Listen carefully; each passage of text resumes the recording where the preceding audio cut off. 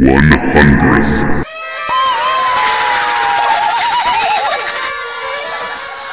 Good evening and welcome to the 100th episode of Transatlantic History Ramblings with Lauren and Brian. This is Brian in Buffalo, New York, US of A, and with me as always is Lauren from Swansea. Hello, Brian. I can't believe we made it to 100 episodes without arguing. I know. Well, fuck you, Lauren.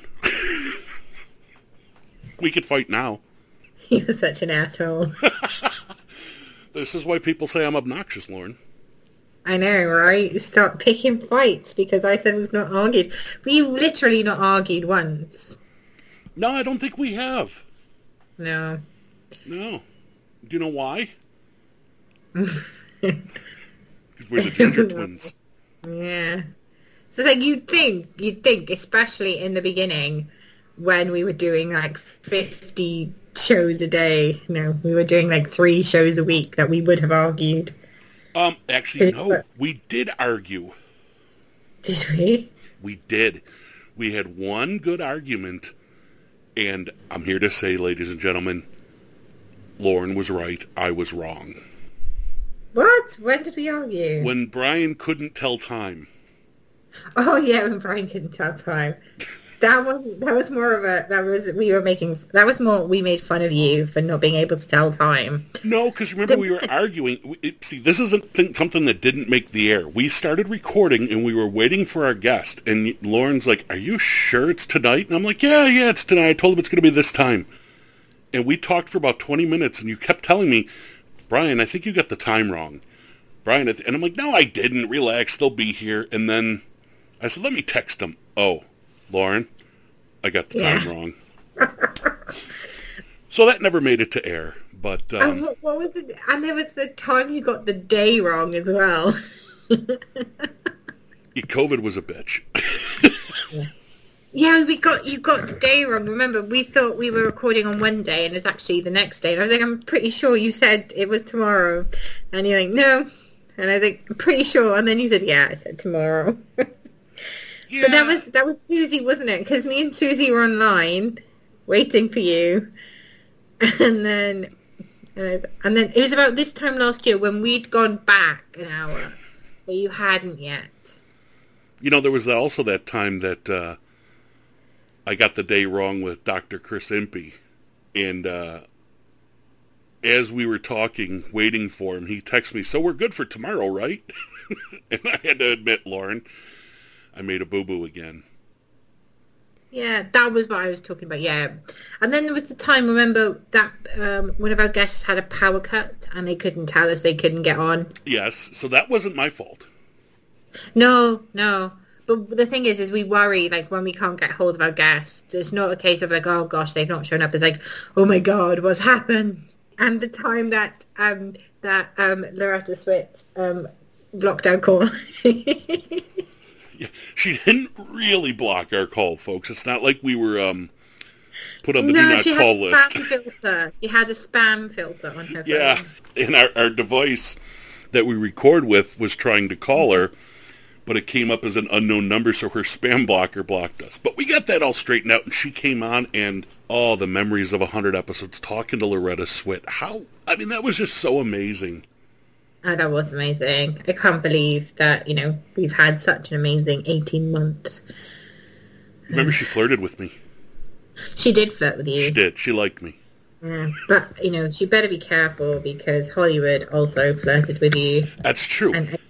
I am such a shy little wallflower. I don't know why all these guests flirt with me. And all these strong, independent women come on and they flirt with you. It's terrible, isn't it? It is. It's awful. I'm put in such a position that all these women flirt with me, and I never initiate such things.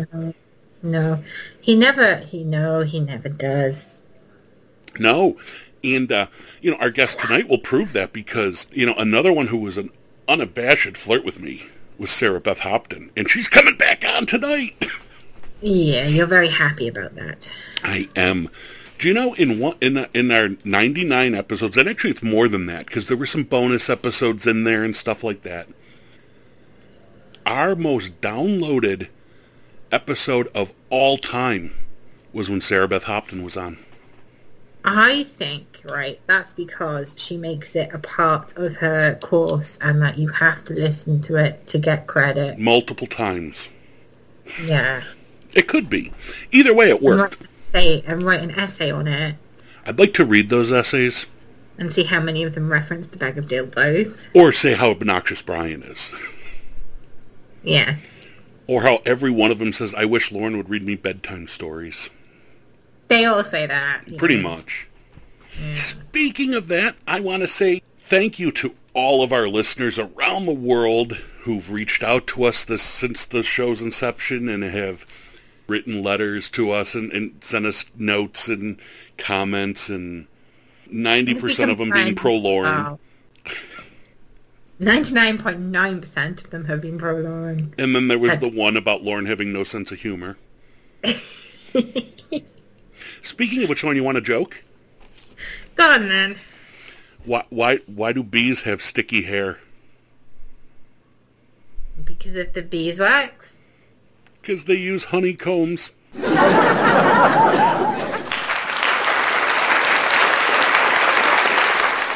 that's fair enough. I had to throw one in just for the studio audience who, we had to turn people away. So many people were coming in for the 100th episode. I think they thought we were giving shit away like Oprah does. Oh no, God, can you imagine? You'd have a t-shirt cannon with Pro Planet Pluto t-shirts in them. No, I would not, because you can buy those Pro Planet Pluto t-shirts at our merch store. There's a link in the description of the show to our TeePublic store where you can buy Transatlantic History shirts. Both of our designs, the original logo and the new one that was designed by the amazing Misha Malcolm. We love you, Misha, our number one fan. She designed this great logo that we use now. You can also buy Pro Planet Pluto merch. You can get t-shirts, hoodies, sweatshirts, and winter's coming, folks, so you might get your sweatshirts and hoodies and stuff. What else can you get? Coffee mugs, stickers, laptop bags. I think you can get wall art if you want to hang a poster up of Pro Planet Pluto, or onesies. Remember, someone bought the onesie. We had the picture posted on our Facebook page. That was cute. So, baby had a onesie. Yeah, so you could buy our merch there if you want. It helps support the show. Really, very little of the money goes to us.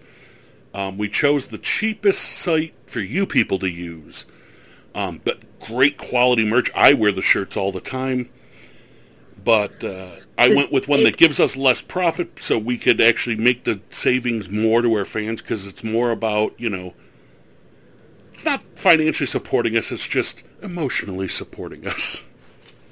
It keeps Brian in his pillows. The pillows that he buys of our guests. That's true. I wish they had Transatlantic History Ramblings pillows. Oh God, she's going to make one, aren't you? I'm too busy with my other pillows. Pillow projects, I call them. It's his new hobby. What can you do? No, I'm just kidding, Jeremy. You're the only pillow for me. I'm sorry, Rad Chad. Secretly it's Jeremy, though, isn't it? No, because that's creepy. A Rad Chad pillow is not creepy. I don't know. I think Mrs. King would have some things to say about that. Probably. You know what else isn't creepy? Every time fucking Theo comes on this show, the fan mail comes out. He's cute. Okay. We got so many emails about we have to ask Theo why he dumped all the girlfriends in the garbage. They were annoying him, apparently. But they just love the fact that he didn't just say, I dumped them. He dumped them. Dumped them all in the garbage. Yeah. That's what he said. I dumped them all. I dumped them in the garbage. Yeah, what a little playa. He is. He's so cute, though. But you know what I wanted to do, Lauren, before we start the interview section of our show? Yeah.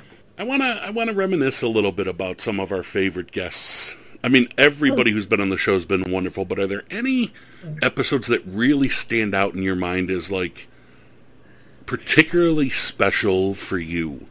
Or episodes that you think people should really go back and revisit because they were... I think the Aaron Ra one was really special. That was amazing. I was a bit starstruck with that. Yeah, and that was very early in our run. That was in, I think, our first 5 episodes. Yeah, that was. It's kind of like, I was kind of, why is this very intelligent person agree to be here? The podcast has definitely gone in a way that I didn't expect it to. I thought it would just be us interviewing our friends and having fun, but it has become a thing. It is, and I was looking back, and like I said, every guest we've had on's been wonderful, but there's certain episodes that... The episode we did on Wojtek the Bear is very special to me. We need an update on that. We need an update on that project. I think because it's a story that so few people know, and it's such a heartwarming story. That really stands out. Obviously, we've had so many big-name people on, but, the episode we did on Ernie Kovacs, I really enjoyed because, again, it's a name you don't hear very often now, and... We need to do one on Lenny Bruce. We do. Being such an Ernie Kovacs fan, it was personal and special to me, and, the audience might not even have given a shit, because they might not have known who Ernie is, but if they learned who he was from that, they've all become fans like you did. I did become a fan, and YouTube is amazing for, getting to know his work. And Alison Weir, not once, but twice. I know, I can't believe you asked her the question that you did. Oh my god. And it is amazing, if you listen to some of the early episodes, we didn't know what we were doing. And it was very dry, very bland. We were so scared about annoying or upsetting people that... and we'd never really worked, like we'd been friends for a while and we'd spoken on Facebook and all that, but we'd never really worked together. And it was only when we were planning the show really that our personalities came out and we tried some things and with each other and the medium as well, because first of all, it was a case of, will this work? Will Skype work? Will people accept that the quality might not be as perfect as it could be, because we are, not only are we contacting the guest through Skype, but we are speaking through Skype as well. Yeah, we're on opposite sides of the, the world. Yeah. Well, not really, but we're pretty far apart. Yes. And we've had guests on opposite ends of the world. And there's been some technical flaws, but all in all, I think it sounded pretty decent for what it is. Yeah. I like that, those first few episodes we were afraid to, make jokes or have fun. Yeah, we were, because we were like, oh my god, people are going to find this awful and we're going to get sued and arrested and banned from traveling to other countries. And then we found out they like it. The guests like it. They have more fun. Plus, they do, and I think as well is the way that we approach it is that we sort of we don't prepare questions beforehand rigidly. We have an idea of what we want to talk about and what we want to ask, but we always sort of say, is there anything that you're not able to speak about? Because I don't know if many of our listeners will know, but if you're writing a book or you have a television series or you have a film, you're not always able to talk about it because you're under contract and everything gets released, at the appropriate time or when somebody tells you that you can. So it's really important to us that we don't put our guests on the spot and that, that they're comfortable with speaking with us. You know what else I found funny? When I reach out to a lot of guests, I explain to them that we don't do a typical interview. I mean, we do ask questions and, interview format type of thing, but it is much more of a free-flowing conversation. Yes. And I explain that in the emails, and that they all respond to. And the other thing I found, and I don't know if you found this, have you joined any of those, Facebook groups or things for podcast platforms where other podcast hosts can get together and... I think Quincy did hook us up with that. Yeah. And I will get messages from other podcast hosts from around the world that'll be like, oh my God, how did you get this guest? Or, oh my God, how did you get this guest? Oh my God. And I always say the same thing. I asked them. That's it. I know, I have been surprised by some of the people that have said yes. And I know, like I said earlier, I did really think that it would be us just interviewing our friends. Well, we do, because they've all become our friends. Oh, isn't that nice and sappy? Yeah. I mean, we've had some great, True Crimey Wimey, that is amazing, and the Strange Sessions. Yes. And you know, and the thing is, because we both come from a history background and a researching background, we did have a lot of friends in the field already that are pretty big names that we were lucky enough to get. You know, people like Paul Begg or Neil Story or Dacre Stoker. And that helps credibility. But, you know, some of the people like Lawrence Krauss, oh my God, how did you get Lawrence Krauss? Well, I asked him. What's the worst he can say? No. You know, so podcasters out there, don't be afraid to ask people to come on your show. The worst thing they can say is no. Well, that's not the worst thing they can say. They can say some pretty mean things to you. To be quite honest with you, if they don't want to do it, they just pretty much ignore you. Yeah, you'll either get ignored or they'll say no. But, you know what? A lot of times they say yes. You know, and we've had some guests that have had to say no that were very apologetic about saying no and have actually said, you know, contact us at a later date and see what we can do. And then 6 months later, I'll email them again. They'll be like, you know what? I have some free time. Let's do it. So people, that has happened. That has happened a couple of times. Yeah, so people just feel free to ask it. If you want to have either of us on as a guest, you know, no. Our time is too busy and we're precious, valuable people. Yeah, yeah, we're precious, busy people. Quincy, that's another one. You know, it's so great to have had Quincy on, and you went on and did his show. I've done his show a few times, so podcasting's wonderful. You know, when I was a kid, I wanted to be a talk show host. I don't know why. I kind of wanted to be a game show host too. Like, I used to pretend I was Bob Barker when I was 5. And you might not believe that, but my mother, who listens to the show, can attest to the fact that I did used to run around holding, I don't know if it was a hairbrush, pretending it was a microphone, pretending to be Bob Barker. Yeah, I was a cool kid. But I never thought I'd be able to do it. Well, guess what, folks? It's 2021. You can do it. You can start your own podcast and become your own talk show host.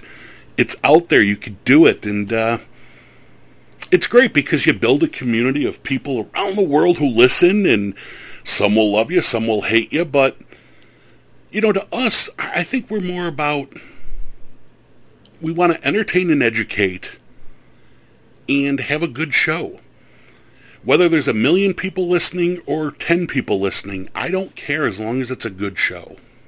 I agree. On that note, this is the last episode. No, I'm just kidding. That's news to me. The last episode in the series. Yeah. We'll be back. What a couple of years it's been. You know, it's weird. I don't like to go back and listen to episodes because it's weird to listen to yourself. It is. It's very weird to listen to yourself. But I will at times, especially if I'm like, you know, I want to relive that interview or that story.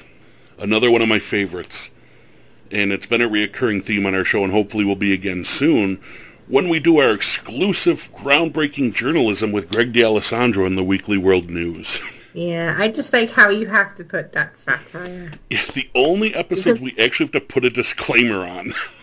But that's not because of the listeners. That's because of the places where we host the podcasts. If we didn't do it, they would take it down.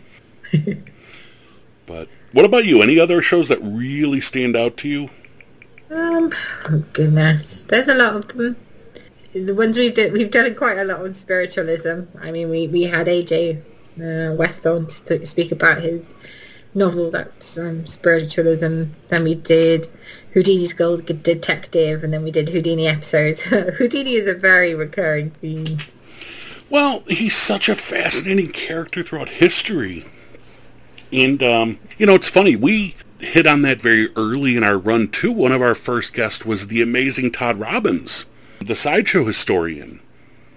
Yeah, And that was amazing. that, folks, I usually tell people, don't listen to our earliest episodes because we really didn't know what we were doing, but, listen to the guests. They were great. The Todd Robbins episode was so good because I don't think either of us said a word for like an hour of it. Because he is the greatest storyteller in history. And another episode we didn't say any words in was the Mr. UFO. Timothy Green Beckley. Thank you for bringing that up. The late Timothy Green Beckley. He's just gone home. I don't know. He's just gone home. He was a special guy. Crazy as a fucking loon. And we said that to his face. We're not saying bad things about him now that he's gone. Trust me, we said this right to his face, and he loved it. What I didn't know is when Tim agreed to come on our show, and we found this out later because his co-host, Tim Schwartz, has been on a couple times, and he'll be coming back soon, by the way. He told me that Timothy Beckley was very sick at the time he did our show. And he wasn't doing many media appearances. He was turning down most interviews, but he came on this show because he liked the show. And you would never have known how sick he was. Oh no, he was charming. He was lovely. He even mentioned us in the last book he wrote before he died. The show is mentioned in the book, and that's flattering. I miss that guy. All the emails he would send me, Lauren. If you think his interview was bizarre, you should have read some of his emails. Keep them. You should keep them. Oh, he was a wonderful guy. Yeah, that's definitely an episode that stands out. Yeah. There was another episode that stood out to me more for the ramblings than for the guest. Because I think it was the first time I had you laughing so hard on the air that you couldn't breathe. What episode? I can't remember that. When your day in history was the time the crown jewels were lost, and I had mentioned that he probably pawned them for hookers and heroin. He was taking ye old heroin. But it's not ye old, it's the old, because it's the thorn, which is the substitute letter for TH, so it's the old heroin. Yeah, but that stands out to me. Because that was like the point of no return. That's the moment we realized, the comedy's staying in. Because remember when we used to actually edit out when we would get goofy?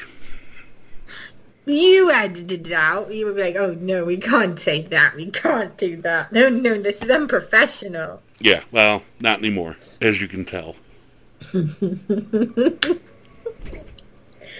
After we showed Jeremy King the Snuggle Pillow. We can't return from that. The lawsuit is still pending. Yeah. But, oh, what a fun run it's been.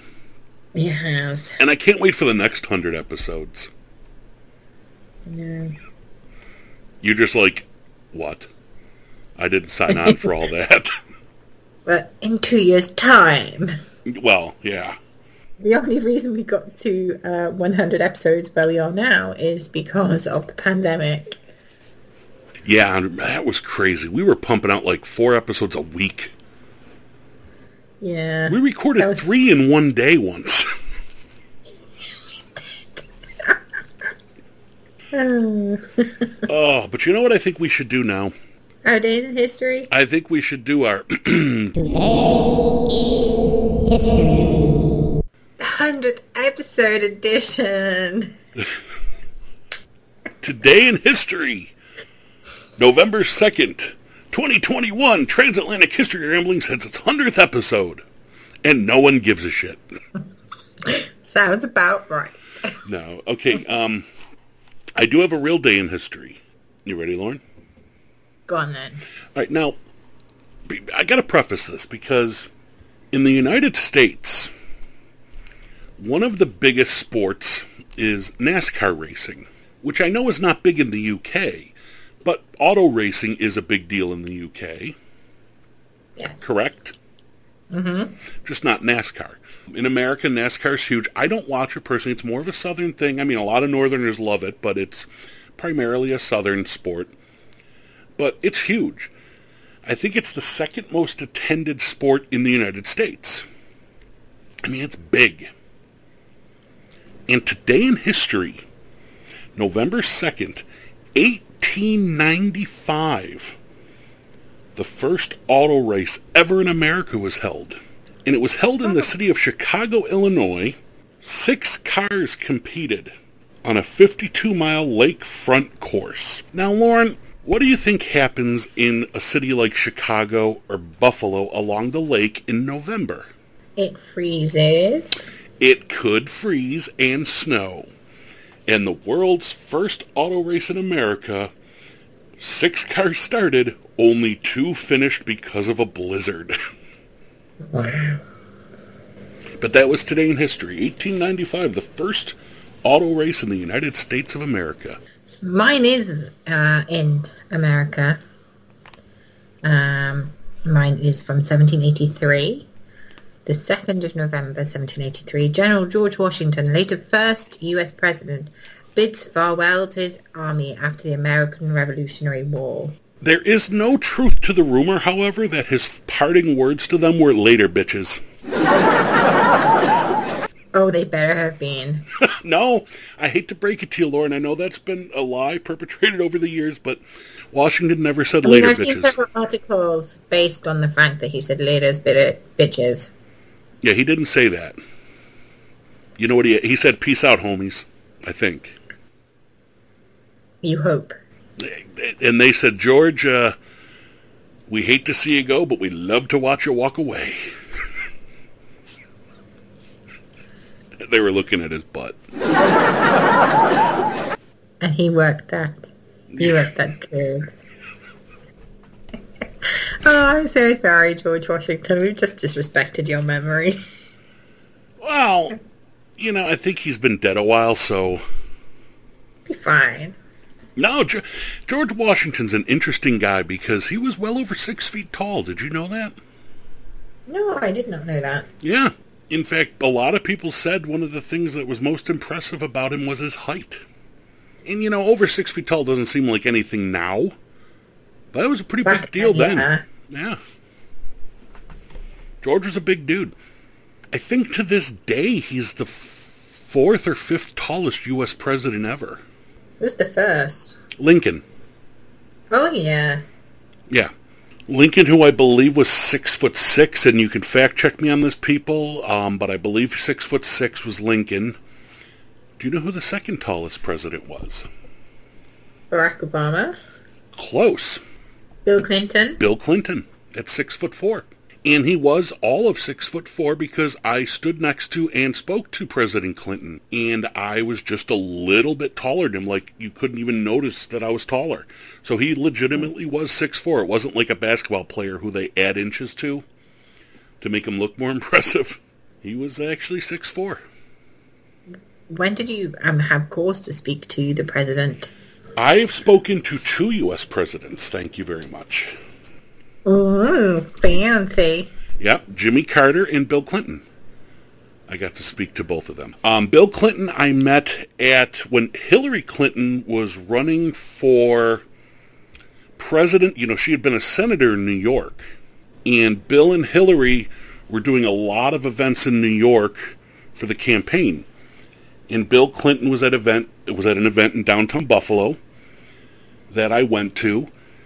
And I was, you know, on the rope line, as you know, they always walk and shake hands on the rope line. And this is an amazing story because this really shows there's a level of intelligence to a man like Bill Clinton that it's hard to put into words usually, but this story kind of explains it. At the end of a rally, a political rally, you know, they'll always walk a rope line, and there's loud music blaring and people cheering, and they're just literally walking down the line, shaking hands, smiling, and nodding. So there's no way in hell they know what's going on. I mean, conversation-wise, it's just photo op type thing. And I said to my brother, that night, there was it was a Friday night, and on that Saturday night, there was a boxing match. And it was Jermaine Taylor was fighting for the middleweight title, who was from Little Rock, Arkansas, which is where the Clintons were from. And Bill Clinton had always gone to his training camp, and there was always pictures of him. So I said to my brother, if he gets near me, I'm going to ask him if Jermaine Taylor's got a shot tomorrow. And he comes walking the rope line, he's shaking hands, and when he gets to me, he shakes my hand, and I leaned in and I said, Mr. President, do you think Jermaine Taylor's got a shot tomorrow? And then he went to the next person in line, shook their hand, went to the next person in line, went to shake their hand, stopped dead, turned his head and walked right back over to me, put his hand on my shoulder and started telling me, oh, I was at his training camp and I think he's ready. He looked great. His brain was working that he heard everything said by everybody with all that going on a rope line. And it processed and he came back to talk about it. That's a freaky level of intelligence. That is. It probably comes from having a lot of training as well and practice of it. And plus he was probably thrilled, oh my God, somebody wants to talk boxing instead of politics. This is fucking awesome. Yeah. I never quite understood what would happen if Hillary did become president. Would he become the first gentleman? Yes. Because and also Vice President Kamala Harris. Our Vice President now is Kamala Harris, the first time a female has held that office. And her husband is referred to as the second gentleman. No, but the thing is because he's already been a president and he shall forever retain the title of being Mr. President. Yes. What supersedes it? Would they be Mr. and Mrs. President? Technically, yes. He would still be referred to as President Clinton, but I think at the time, if she were president, his official title would be First Gentleman. Because I was, thinking, would he lose the ability to be able to be called Mr. President if that happened? Or would that, exist, but if they were in the same room to sort of distinguish between the two of them, he would be the First Gentleman? I don't know, did I ever tell you the story about the greatest sports writer in history, Bert Sugar? Primarily known for boxing, but also a baseball writer. He and I had become really good friends over the years through the Boxing Hall of Fame, and I got to know him and spend a lot of time with him, and he was really a mentor to me. And I really love Bert. I miss him terribly. But he shared a property line with the Clintons. When she ran for Senate and they bought the house in New York to live in New York, they bought the property right next to his, so he shared a property line with the Clintons. And the next time I saw him after that happened, I said, hey, Bert, how are your neighbors? And his exact words to me were, well, she's never fucking home. And we invited him to our poker game one week. Biggest mistake I ever made. Or did he win? Well, I said, why is that? And he goes, well, first off, he's got Secret Service with him, so I think they're fucking cheating for him. And he goes, and second off, do you know how difficult it is to say, I think you're bluffing, Mr. President?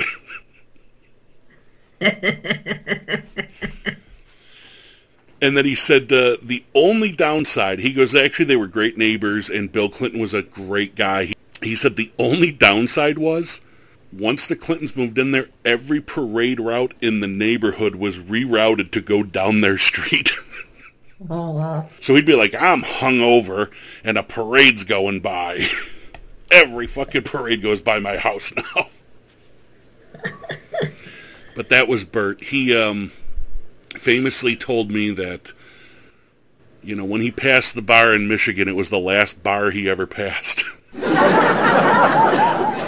I would love to do a show on him sometime with people that knew him, because he was, those commercials for the most interesting man in the world?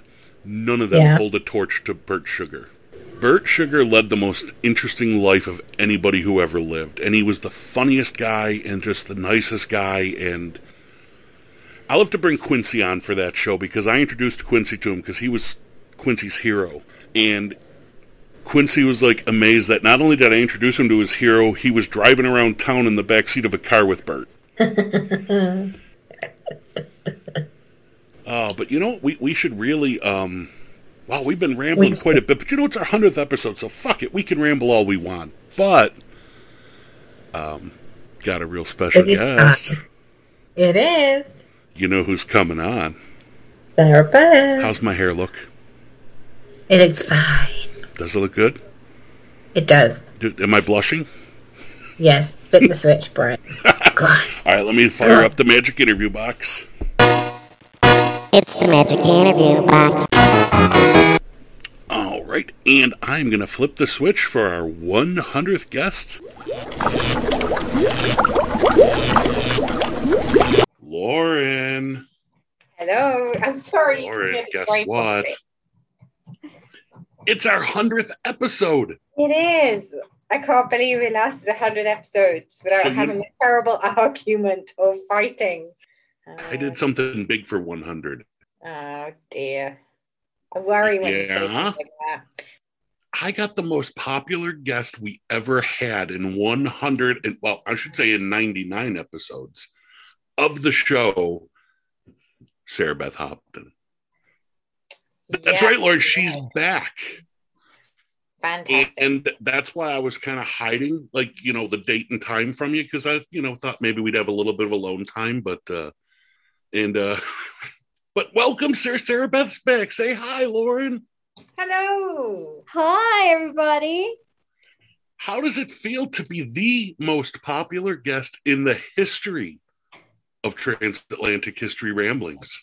Well, there's a lot of alliteration there. It feels really good, and I'm very humbled and grateful, and I just hope I can live up to the expectations of the audience on this one. I'm not putting any pressure on you or anything, but you kicked Lawrence Krause's ass. Well, I think that's a good thing, right? I mean, if you gotta have an ass kicking, it's you did, and you whooped him. All right, I love it. Thank everybody, you. You've taken them all down. You're the reigning champ. Well, I hope this story has the same draw and appeal. Yeah, because Lauren, as you know, last time we talked about Mary Percy and killing mice. You still haven't got the t-shirts made for that. You still haven't got the t-shirts made for that, and you promised. You promised. I know.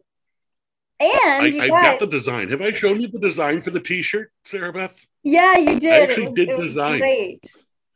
Yeah. But there's there might be some legal issues with me printing that shirt up, but maybe.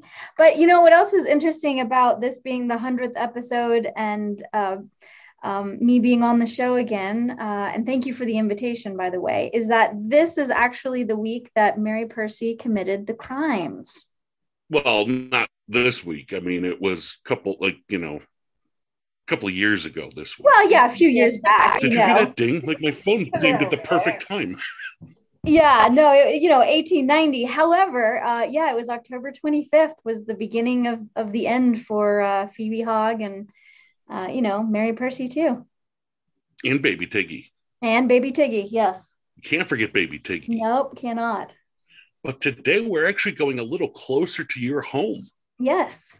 And I don't know if, people can't see this because, we're audio only, because they'd see my blushing whenever you're around, and it's just so humiliating. It's cute. Lauren, do you think I should get a snuggle pillow?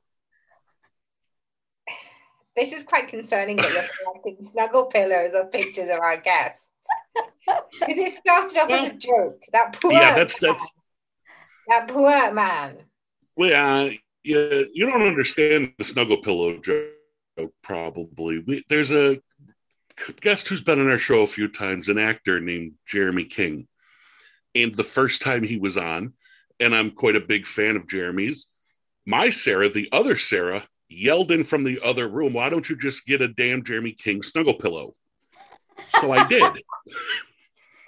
So I actually had one made, and the next time he was on, I showed him that I have the Jeremy King snuggle pillow. And now he has a restraining order against Brian. So how creepy would it be if I had a Sarah Beth Hopton snuggle pillow? Well, I mean, yeah, it would be super creepy, but also a little bit cool. But what I want to make sure that you do, if you do this, have you been following the Bones, No Bones social media phenomenon? I have. Okay, so he got a picture of Bones put on a pillow but the way that it is built with sequins, when you rub the pillow one way, it's bones with no bones. And then when you rub the picture the other way, it's bones with bones. So you're going to have to do something like that. Like, I need a picture with like, you know, snarl face and me holding an axe in one hand, or, you know, polite and in my Sunday best dress in the other. I just want to know if the creepy outweighs the cool, or the cool outweighs the creepy. You know, I think that you're going to have to make that call, Brian. No, I think you're going to have to make that call. Well, I tell you what, attorney. You make the call, and I promise I'm on the air. You have me recorded. I promise I will not sue you. How about if I could get a picture? I could like do a little Photoshop of you kissing Martin Fido on the cheek, because you love. I would kiss Martin Fido on both cheeks. Actually, I love that man. He was. I know. Now, folks, I don't like to usually promote other people's podcasts, other than, of course, our sister podcasts, The Strange Sessions, and, of course, Old Timey Crimey, which you should all go listen to those podcasts. They're wonderful. But a few years ago, Sarah Beth was on a podcast with the great Martin Fido, and you were so adorably almost schoolgirl giddy. It was so cute. I still get schoolgirl giddy. You know, I mean, and it's hard not to. I mean, he's such a legend in the field, but also he's just this, you know, erudite, beautifully British man. You know, I mean, he just has this, I mean, he's just an incredible person, and he just knows so much. You know, I could talk to him for hours. But I don't think I'd want a Martin Fido snuggle pillow near me. I mean, he's when the last time I saw him before he passed away was he came over to a Ripper conference. And we went on a tour of, I think I've told this story so many times. We went on a tour of a cemetery. I can't remember which one now. And it was where George Eliot is buried. Mm. And he was talking to the guide, and the guide said something about her being promiscuous. And he just went out of nowhere and went, George Eliot never had a threesome. And I do want to tell you one quick Martin Fido story before we start talking about our topic. And this is a personal one for you, because Martin was speaking at a conference in Baltimore that I was at, that you were supposed to be at, but actually had to back out of because you were changing jobs that week. That's right. And Martin and I, well, we really hit it off because we could close the bar when no one else could. And he said to me at one point, we were talking, and out of nowhere, totally off topic, he goes, damn it, I wish Sarah Beth Hopton were here, because her book's far more interesting than all this rubbish. Oh my gosh. That I put that on your fucking pillow, Brian. That's what send it to me. That's amazing. That's the best thing I've heard all year. Yeah, he was a great guy, and he loved you as much as we do. So we miss him, but that was so cute, that podcast you are with him, because you like every once in a while he would say something and you would get this teeny little Minnie Mouse face. Thank you. It was so cute. Yeah, it was pretty special. But he wasn't a terrible flirt. He'd have just spent all the time flirting with you if you'd have met. Oh, that's okay, because I would have enjoyed that. And I really do. I regret that I couldn't go to that Baltimore conference. I had a suspicion that it would be the last time I'd get to see him. And it would have been really nice to have closed down that bar with you two. Yeah, but you know, it would have ended up with me and him fencing or having some kind of duel over the flirtation rights. And I was like twice Martin's size, but he would have won because he's got that British thing going. Yeah. So it's just not right. Because all Brits know how to fence. It's in our blood. Yes, that's right. And flirt. I think you all are the best at flirting, frankly. We Americans, we're too like overt and direct. You know, you see our flirtation coming. What are you talking about? I haven't even got my Dr. Bag of Dildos out yet. I was wondering how long. I was literally timing it. And we should have taken bets before, like how long until the bag of dildos. You never stray too far from a bag of dildos. Well, why would you want to, you know? No, of course. Oh, and my cat just kind of looked at me like, that's just wrong. You want to say hi to Cleopatra again? Yes. Hey, kitty cat. He's my baby. Oh, that's a pretty kitty. She knows it. She's like, get off me, Dad. So Oh, I Lauren, like your dogs though. I especially one of your dogs that has all the pictures. She's fantastic. Yes, Lulu Bell. Yeah, she is a hot mess. She was a rescue. She's a French bulldog, which is not a dog, by the way. If anyone tries to convince you to get a dog, don't ever get a French bulldog. They're not real dogs. She is so broken, and I cannot imagine my life without her. She's had, I think this was her third surgery, and now she's on, since I've had her, I've only had her 1 year. In fact, I've had her 1 year today. It came up on my Facebook memories. She had you'll appreciate this, Brian. She had a lippy vulva. That was the technical term. And I had to get her a surgery to stitch that in the right place.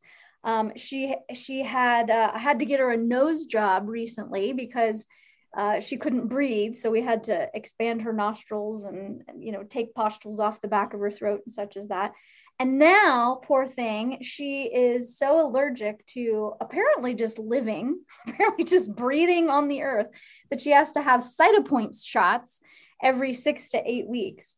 But what's really cool about this dog?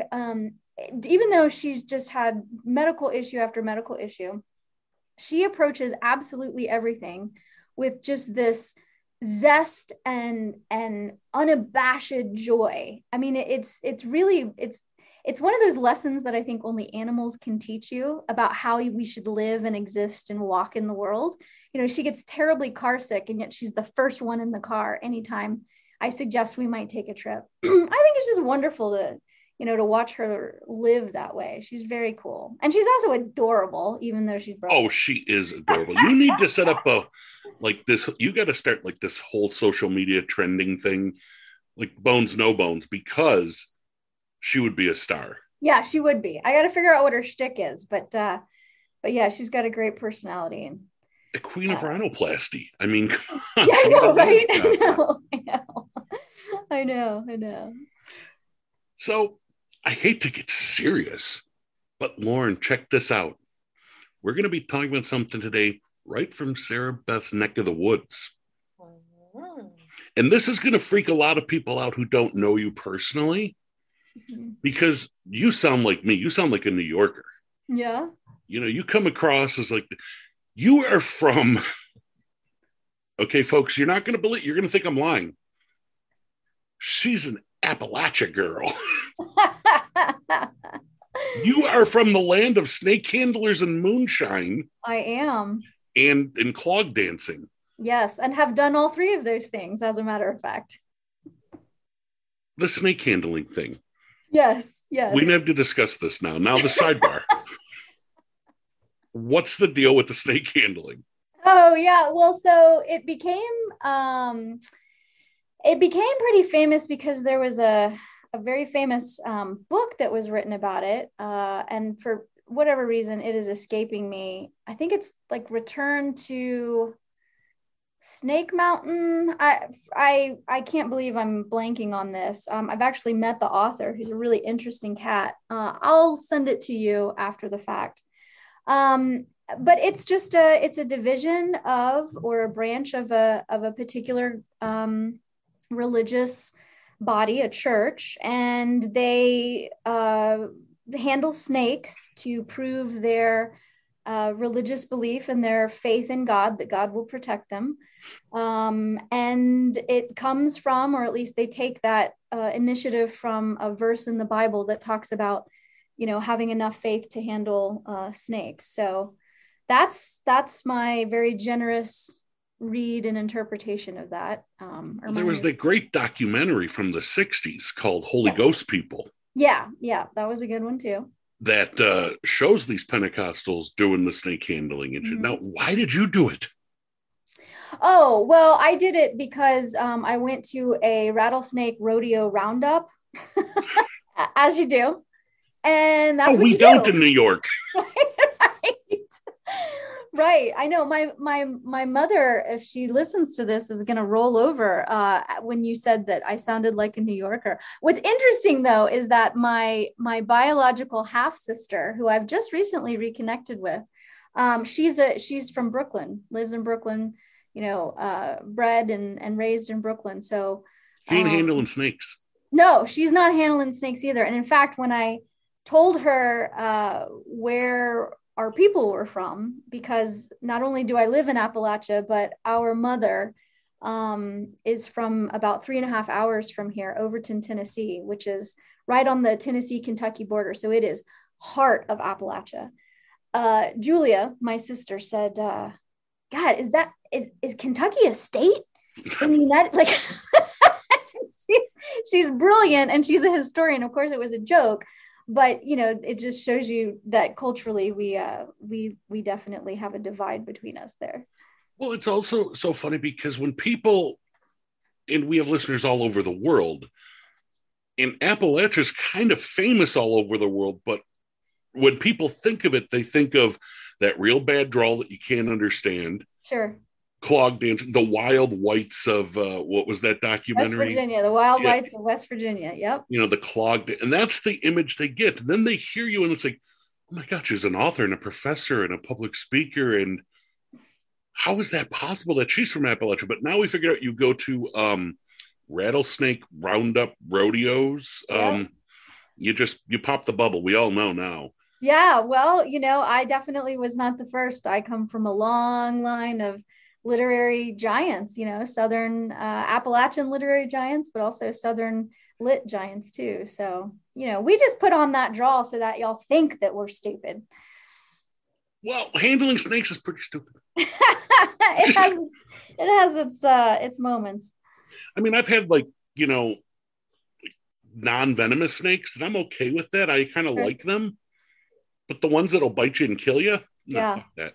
Yeah. Lauren, you want to handle snakes? No, I'm good. I have non-venomous ones, but I don't know. I just, not a rattlesnake. No, that's just no. I'm done with the moonshine.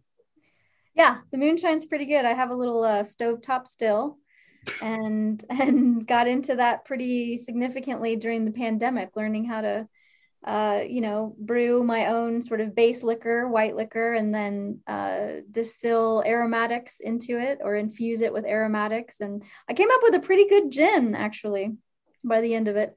Lauren's eyes just perked up at that. Did you see that? Pretty good gin? Really? Is that your pick of poison, Lauren? Pardon? Is that your pick of poison? It is, yes. Yes. Well, come to the mountains. You can have all the gin that you want. That's my drink too. In clog dancing. Yes. Now, is this just something like, are you born in clogs there? No, definitely not born in clogs. So we call it contra dancing. I don't know if anybody still calls it clog dancing, and there's all kinds of different.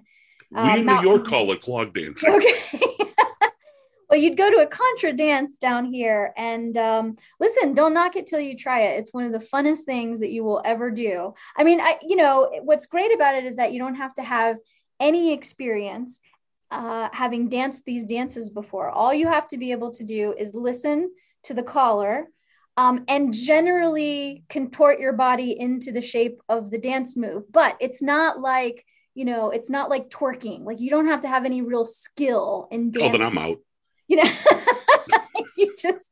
just sort of, you slap hands and do-si-do and, run up and down the aisle and grab new partners. And it's wild. It's super fun. Lauren right now is thinking, fucking Americans.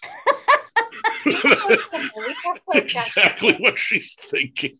No way. Lauren's thinking like, man, I can't wait to get on a plane again and travel to Appalachia and hang out with Sarah Beth and clog dance while she's, pouring me shots of estate gin. I mean, I'm down with going down to Appalachia and hanging out, but... Well, listen, Brian, I appreciate at least that you didn't say Appalachia. No. At least you knew how to pronounce it correctly. Well, I've read a couple books in my day. That's true, but you're a damn Yankee, so we can't trust you on that one. No, but I'm more of like the Southern Ontario, Canada Yankee. I'm like right on the Canadian border, so we're like the respectable Yankees. Okay. And I'm of Irish descent, so we don't like the rest of the Yankees. Mm-hmm. Well, now speaking of being of Irish descent, Appalachia is known, especially this area here, for having one of the largest Scots-Irish populations outside of Scotland and Ireland. In fact, we have the largest Scottish games here in the country outside of Scotland. Oh boy. Yeah. See, my co-author on the book I just put out, which is available on Amazon.com. No, I won't do an ad for it now. But he, pushing 50, like me, just got into the whole Scottish games and caber tossing and all this shit. Yeah. And the older I get, the more I just want to sit on the couch and eat Cheetos. And he's out putting on a kilt, running around throwing trees. Right. It doesn't feel good to be me. I just feel so empty inside. Well, put down the bag of Cheetos, throw some trees around, see how you feel then. I'm going to cry into my Sarah Beth snuggle pillow is what I'm going to do. There you go. There you go. Oh no, I think his book is selling too well. He has too much disposable income to create these snuggle pillows. Next, we'll be having the John Cox snuggle pillow or the the Krista snuggle pillow. That's possible. See, Lauren's projection. She's just mentioned all the people she has a crush on that have come on the show. John and Kurt. She adores them. And she's like, hint, hint, wink, wink, get me a snuggle pillow. Well, you need to make it happen with all your proceeds. I haven't gotten paid yet, and that pisses me off. But that's I have to wait till the full year end, for the whole. Yeah.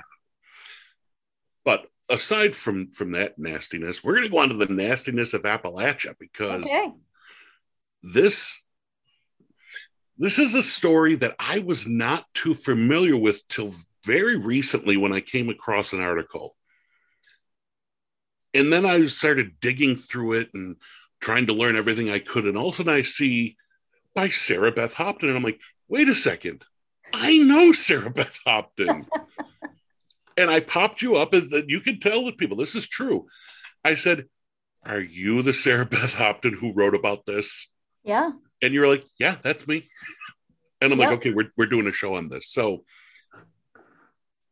it goes by a few different names. Yeah. So I'll let you give the title you want it to be known as and a little background of what the story is before we deep dive into this. Because this is a crazy true crime story, if ever there was.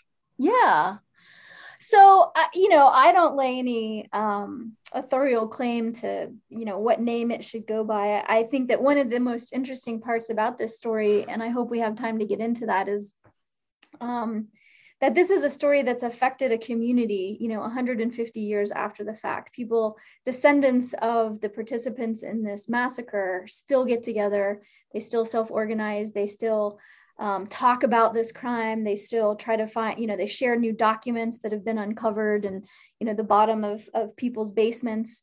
There's still an annual Red Fox storytelling conference. It's really interesting to me. So I think that, it's not mine to name, but what I can say is that this story goes by, the crime has been called the massacre at the Killing Rock. It's been called, the murder on top of Pine Mountain.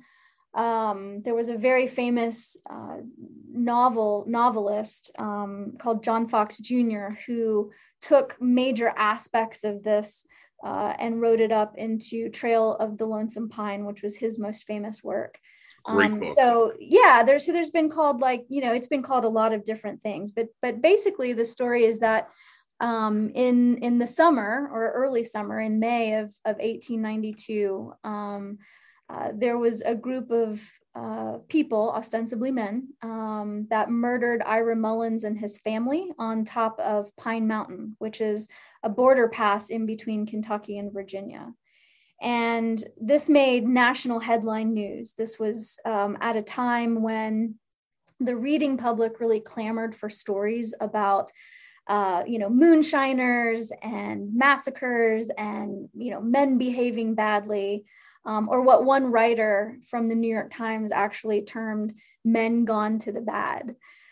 They really enjoyed, especially Northern readers. I know we were joking about that earlier, but a lot of these misperceptions about Appalachia really did originate from Northern writers, particularly those who were writing for the New York Times, as an example, who came into Appalachia and just, sensationalized some of the bad behavior that was happening. And what happened is that sensationalization sort of codified into reality or mythology, and it became the trope of Appalachia.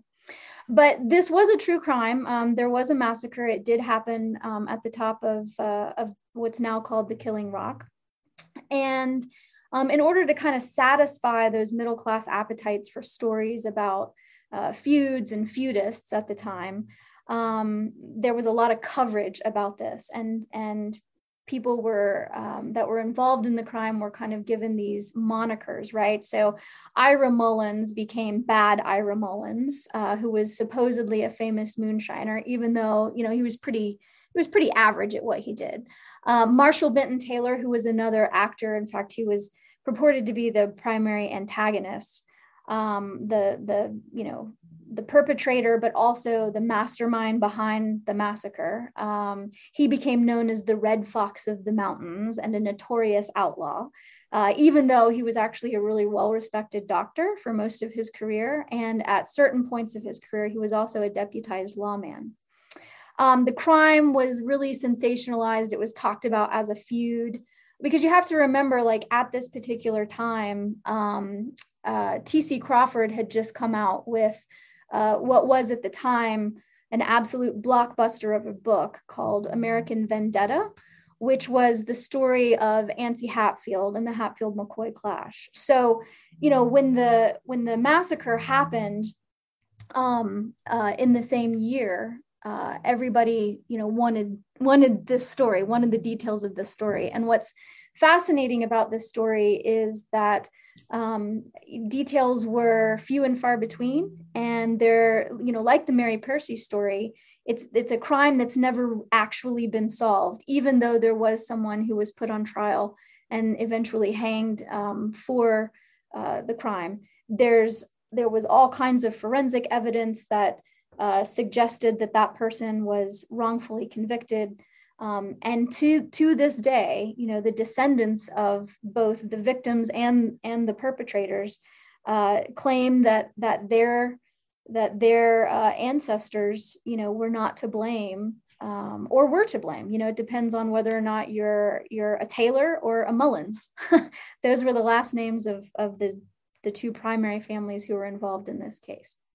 So I'll leave it with that, and we can kind of dig into the details from there. Yeah, it's so wild, and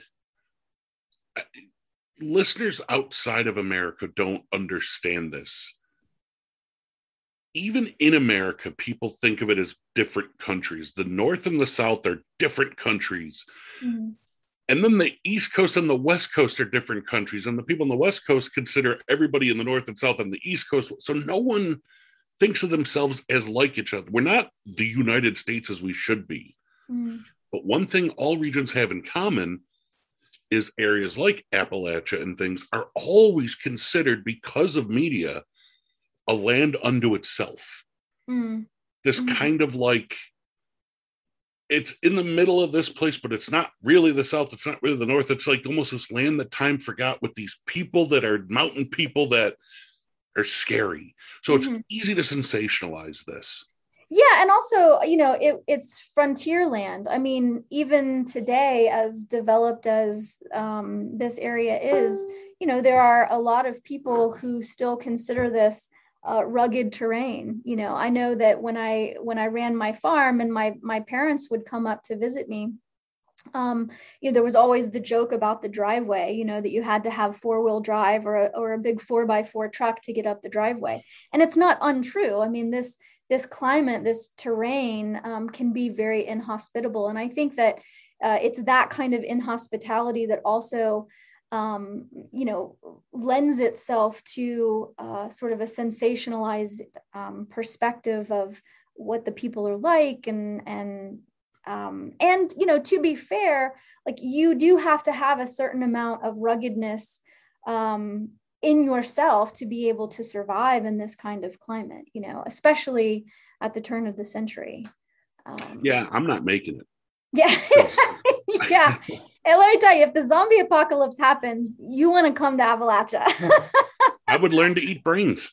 If the zombie apocalypse happened. Yeah, that's right. You know, I've never gone camping in my life. Never. I've Yeah. never fished. I've never hunted. I've never done any of these things. And I'm not ashamed of this. Yeah, you would die. You would absolutely. Yeah, I'm not living.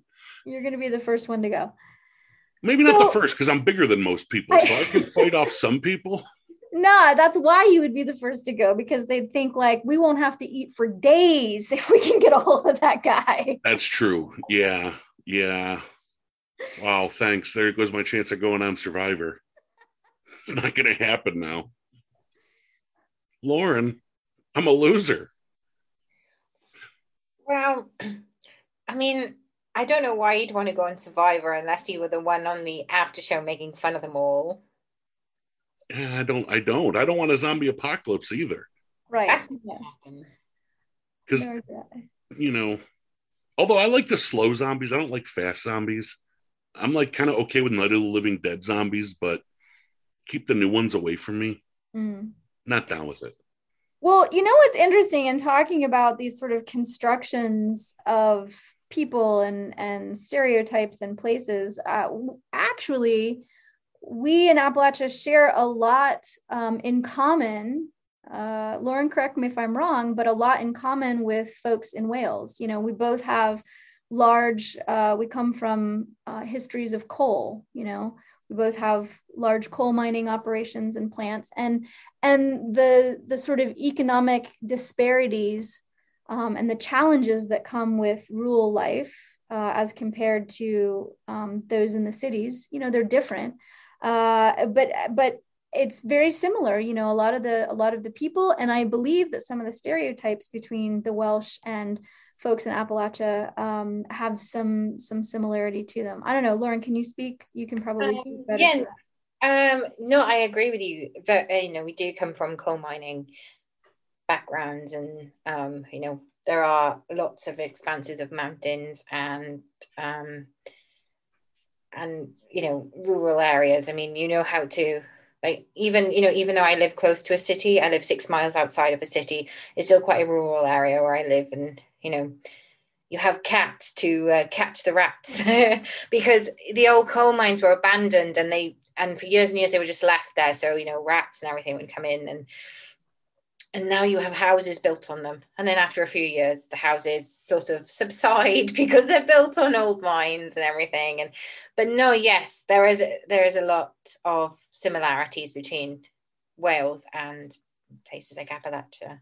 Yeah, you know, and I think that the legacies of extraction and the economic consequences of that, you know, we have old coal camps, so that sounds pretty similar to what you were talking about with the houses being built on top of these coal mines that, you know, start to sag and sink and are infested with rats. You know, there are lots and lots of areas that are economically depressed throughout Appalachia now because this is one of the consequences of these coal companies coming into a town, buying up the town, running the town, and running the town into the ground and then abandoning it.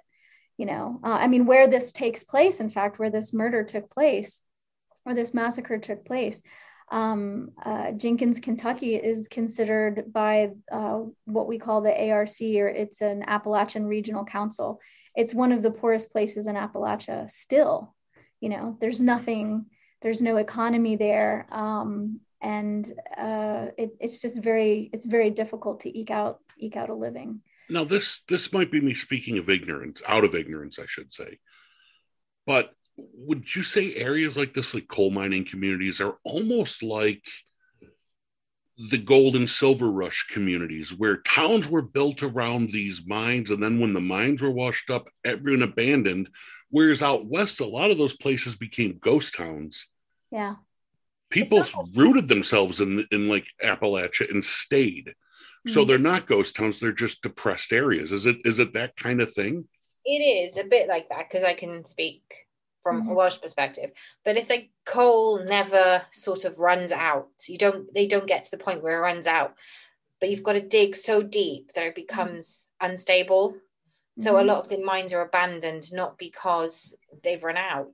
It's because if you dig any deeper, you're going to cause a massive natural disaster by because you have all these housing developers saying that they have plans of these mines, and they have plans of these mines, but you've got to remember that the miners were underground and they can't always be accurate because of being underground as to where they were digging.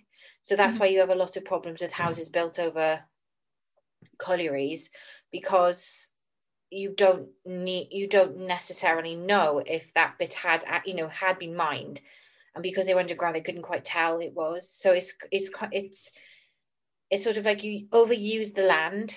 You overuse the land until the resources are completely gone, because the resource is still there to a certain degree, but you overuse the land to where it can't be used safely anymore.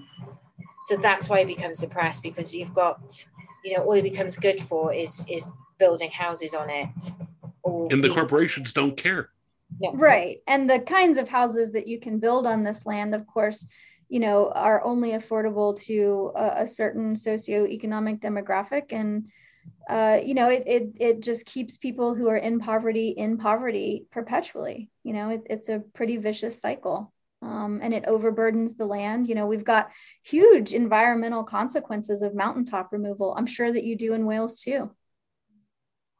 Yeah, we've got areas where we used to have the copper factory, and one of the byproducts of smelting copper is arsenic. It naturally creates arsenic, and there are areas in Swansea where you can't build houses because you can't have gardens because there's still arsenic in the ground. You couldn't grow plants. Well, you could, but you couldn't eat your vegetables if you grew vegetables in your garden because they would kill you. Wow. So, you do have, it changes as well the way that you use the land, because you use it in a way that it's not supposed to be used, or you overuse it. So it is damaging. It's really, like Sarah Beth said, it creates, a cycle of poverty that you can't get out of. Right. Yeah. So, when we talk about these mythologies or these mythologized characters, we always have to keep in mind that like the pressures that and the confluence of pressures that created these myths. And one of the things that got me interested in this particular story was the work I wanted to do in deconstructing some of the myth to try to get at the truth of these people. What were their motivations for committing this crime? Because it was a pretty significant and heinous crime. And how difficult was that? Yeah, to commit the crime? Yeah, how difficult was that to get through the myths as a researcher? Well, I mean, God, I'm not through them. Yeah, it's I'm not through them, and the thing is that you have to think about capital T truth or lowercase t truth. I think that there are truths that we can take from this story, almost like morals of the story. But the truth of the story, did Marshall Benton Taylor, the Red Fox of the mountains, did he murder Ira Mullins and his family? I don't know. I'm not sure that anybody will ever know. I think the one person who might have known, died. He's long since dead, right? And so what we have are descendants who still gather at family reunions, and they retell this story, and they do share new artifacts that they've uncovered. And so we inch a little bit closer to the truth of what happened, but I don't know that we'll ever really know. And it is a lot of work. You have to interview. But is it also oh, I'm sorry, go ahead. No. What were you going to say? Is it also a case now that even among the not researchers, but the descendants and the people keeping the story alive, that it's Liberty Valance? The legend has become legend, so print the legend. Right. Yeah. And in fact, I think somewhere there was a quote. Oh, I can't remember who said it, but it was a producer, a television producer of one kind or another from the turn of the century, or maybe, early 40s, 20s or 30s. And he said, if you print the truth, if you print the legend enough, then the legend becomes the truth, something like that. And I think to a large degree, that's what's happened with this story and with other stories like it. But just because we can't verify every single aspect of the crime or of the case, it doesn't mean that we should abandon it, because this story still has wisdom to share, and I think that's what made me really interested in trying to track down as much of the truth as I could. But to me, the more interesting part of this story is, what does it mean to us today? Why are we still talking about it 150 years later? Well, absolutely. And I want to kind of start at the beginning of who was Ira Mullins? Yeah. And why are they significant? So Ira Mullins was sort of just a guy. he was a younger man. So this was at the time of the Civil War, right? So just to give you some context, he was a couple of years old in 1866, when the Civil War broke out. So he came of age during the Civil War, and after the Civil War, of course, these borderlands between like Kentucky and Tennessee, for example, or Kentucky and Virginia, or Kentucky and West, like they were really contested lands. One of the things about Appalachia that's kind of interesting is that in terms of who fought on which side, there were a lot of families that had representation in both sides of the war, right? So you had some who were Confederate soldiers and some who were Union soldiers. And that caused a lot of problems, of course, in Appalachia. Appalachia was not large enough, and the land here was not as hospitable to plantations, and so there were fewer slaves. Now, it's a myth that there were no slaves in Appalachia. That is not true. In fact, some of the people that are involved in this case had slaves, or owned slaves rather. But this was a borderland. It was a very contested space. Now, Ira Mullins grew up in the shadow of the Civil War, but he did not fight in the Civil War. He became a moonshiner. During the period of Reconstruction, everybody was really struggling with money, finances. They were trying to figure out what to do. Moonshine in and of itself was just a way for farmers to make use of spent grain, right? So if you grew a bunch of corn, there's only so much corn that can be consumed by fattening pigs or putting it up. The rest of it, you had to do something with it. So you either took it to market, and what you couldn't sell at market, you turned into corn liquor, because that had a cash value, and that was a resource that was non-perishable, right? So Ira Mullins married a girl and had a family and needed some money, and so that's what he started to do, was run moonshine.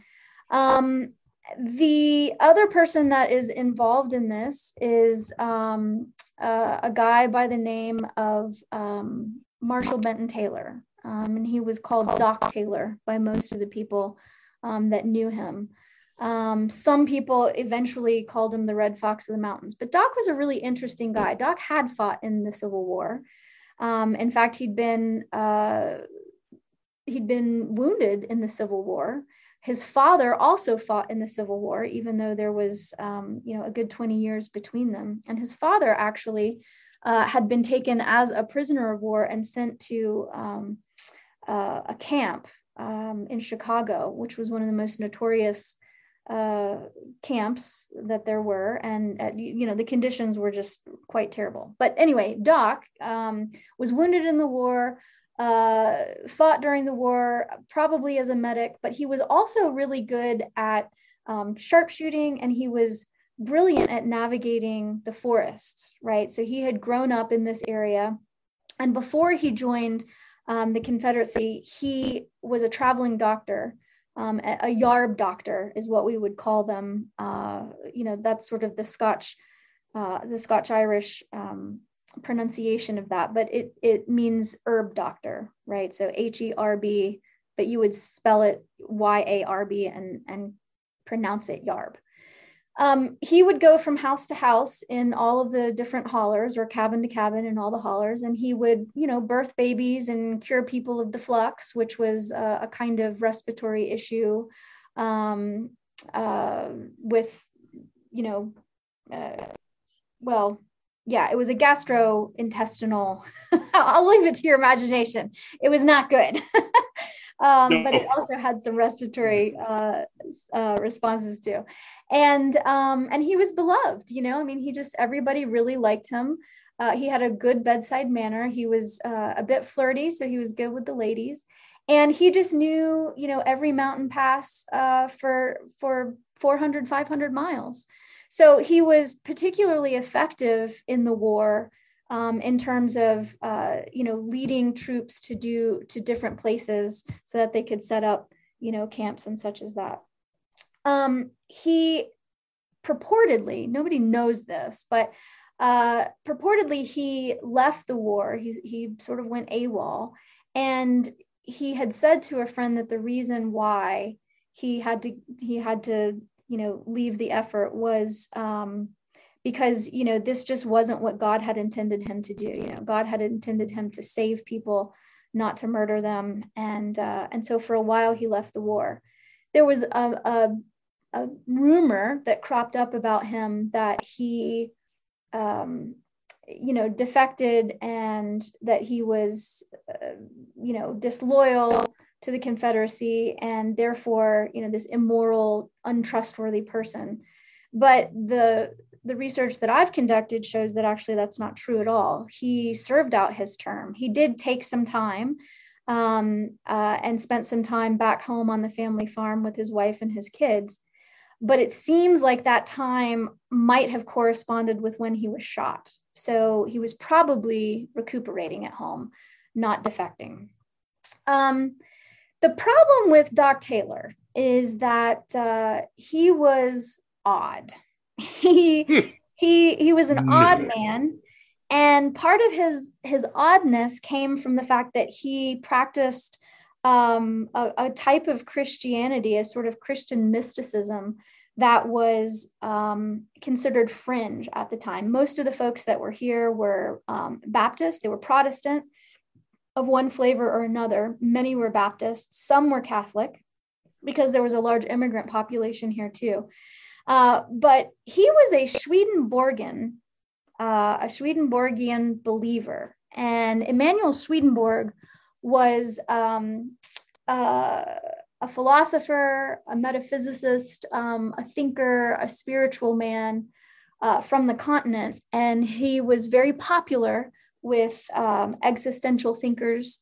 But he was often misinterpreted as an occult leader.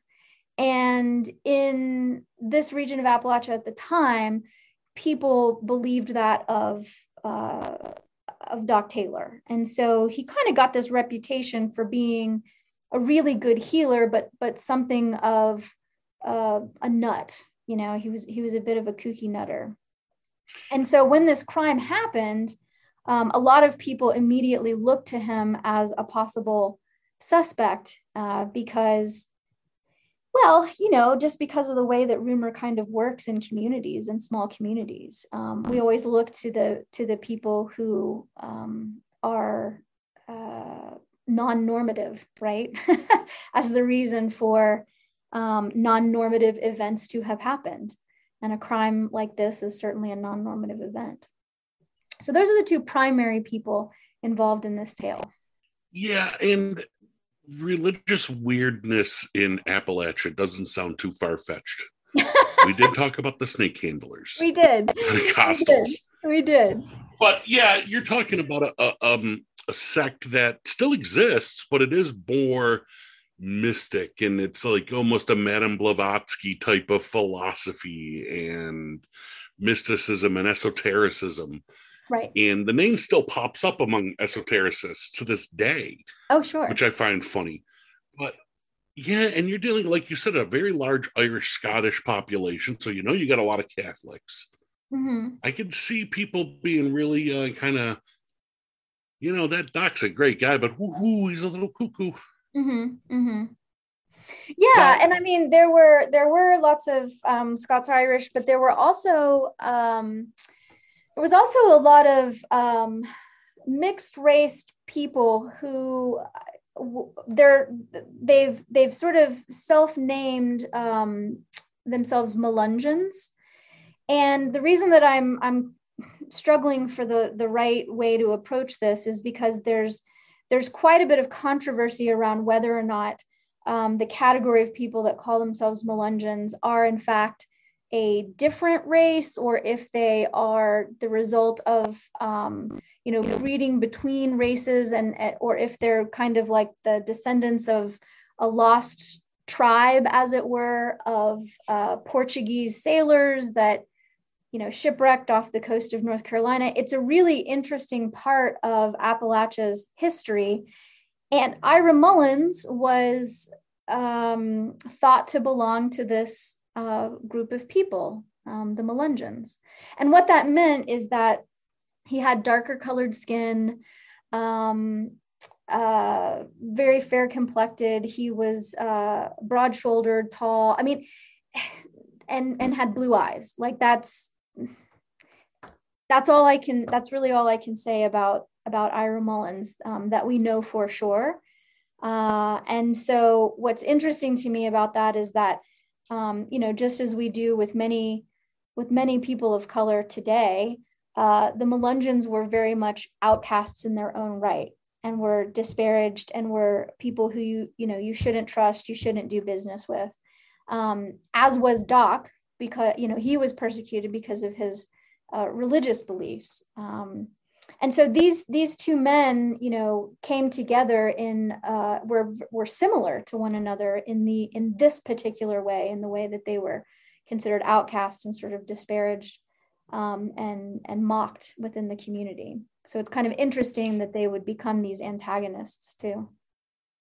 And that's not uncommon. To this day, you have, for example, the red-headed, blue-eyed Mexicans. Sure. That are the descendants of all the Irish that went over to fight on the Mexican side of the war. Sure. They mated with the Mexicans there. They stayed. And you still have groups of red-headed Mexicans coming along that are outcasts in their own country because you're a red-headed Mexican. So the Melungeons are kind of like that. And he was one of them. Yeah. But was he a respected member of the community?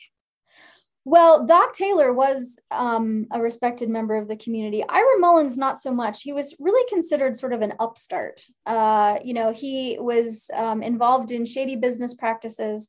The folks that he associated with, were people much like himself that were involved in, the illicit trade of liquor.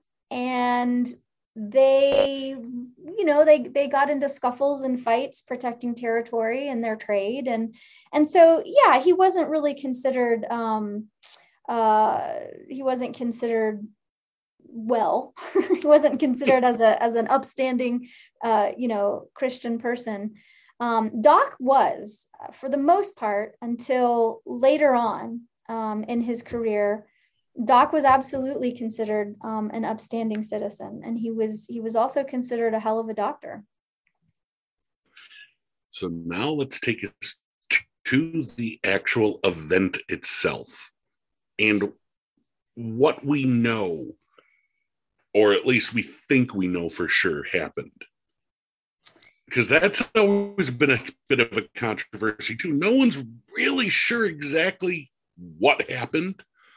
But there's a couple different versions out there, and I think you've looked into it deeper than most. So what do you think, as close as you can get, actually happened?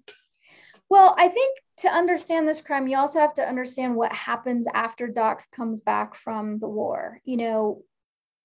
Everybody is struggling during Reconstruction to figure out, what they can do to make ends meet. The rise of the moonshine trade is not only a response to just shocking levels of poverty, but it's also the illicitness of the trade is a response to the fact that the war chest had to be replenished, right, in Washington. And so Washington,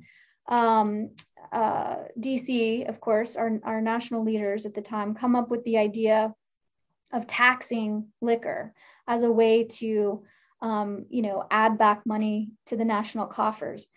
And a lot of the moonshiners in this region at the time, balked at that because they didn't have any money to begin with. The part of the reason why they were making moonshine was, to make ends meet. Doc became a revenuer, right? So Marshall Benton Taylor was deputized as a revenuer in part because, like I said earlier, he knew all of these mountain homes and hollers because he had traveled those passages in order to get to his medical clients. And so the Internal Revenue Service saw that as an asset, deputized him, gave him the power and authority to go into the woods and find these moonshining stills and overturn them and blow them up and arrest the moonshiners that were illicitly making moonshine. Well, Ira Mullins happened to be one of those people. And so while he did not go into the woods to find Ira's still, what happened was Ira and his posse or his gang came through town, and Doc was deputized at the time. And Doc got word that Ira was coming through, and there was a terrible firefight right in downtown. I mean, it was like right on the courthouse steps. I mean, by some estimates, there were 250 bullets that were exchanged between Ira Mullins's gang and Doc Taylor. The wagon that was carrying the liquor was blown all to hell. One of Ira Mullins's drivers was killed. And there's some discrepancy about this part of the story. So in some circles, Ira Mullins was already a paraplegic. In other circles, this was the event that made Ira a paraplegic or turned him, caused him to become paraplegic. It's possible, either of those is possible. There seems to be more primary or secondary research that suggests that actually there was another shootout that Ira was involved in North Carolina as he was running his liquor, up and down the circuit there.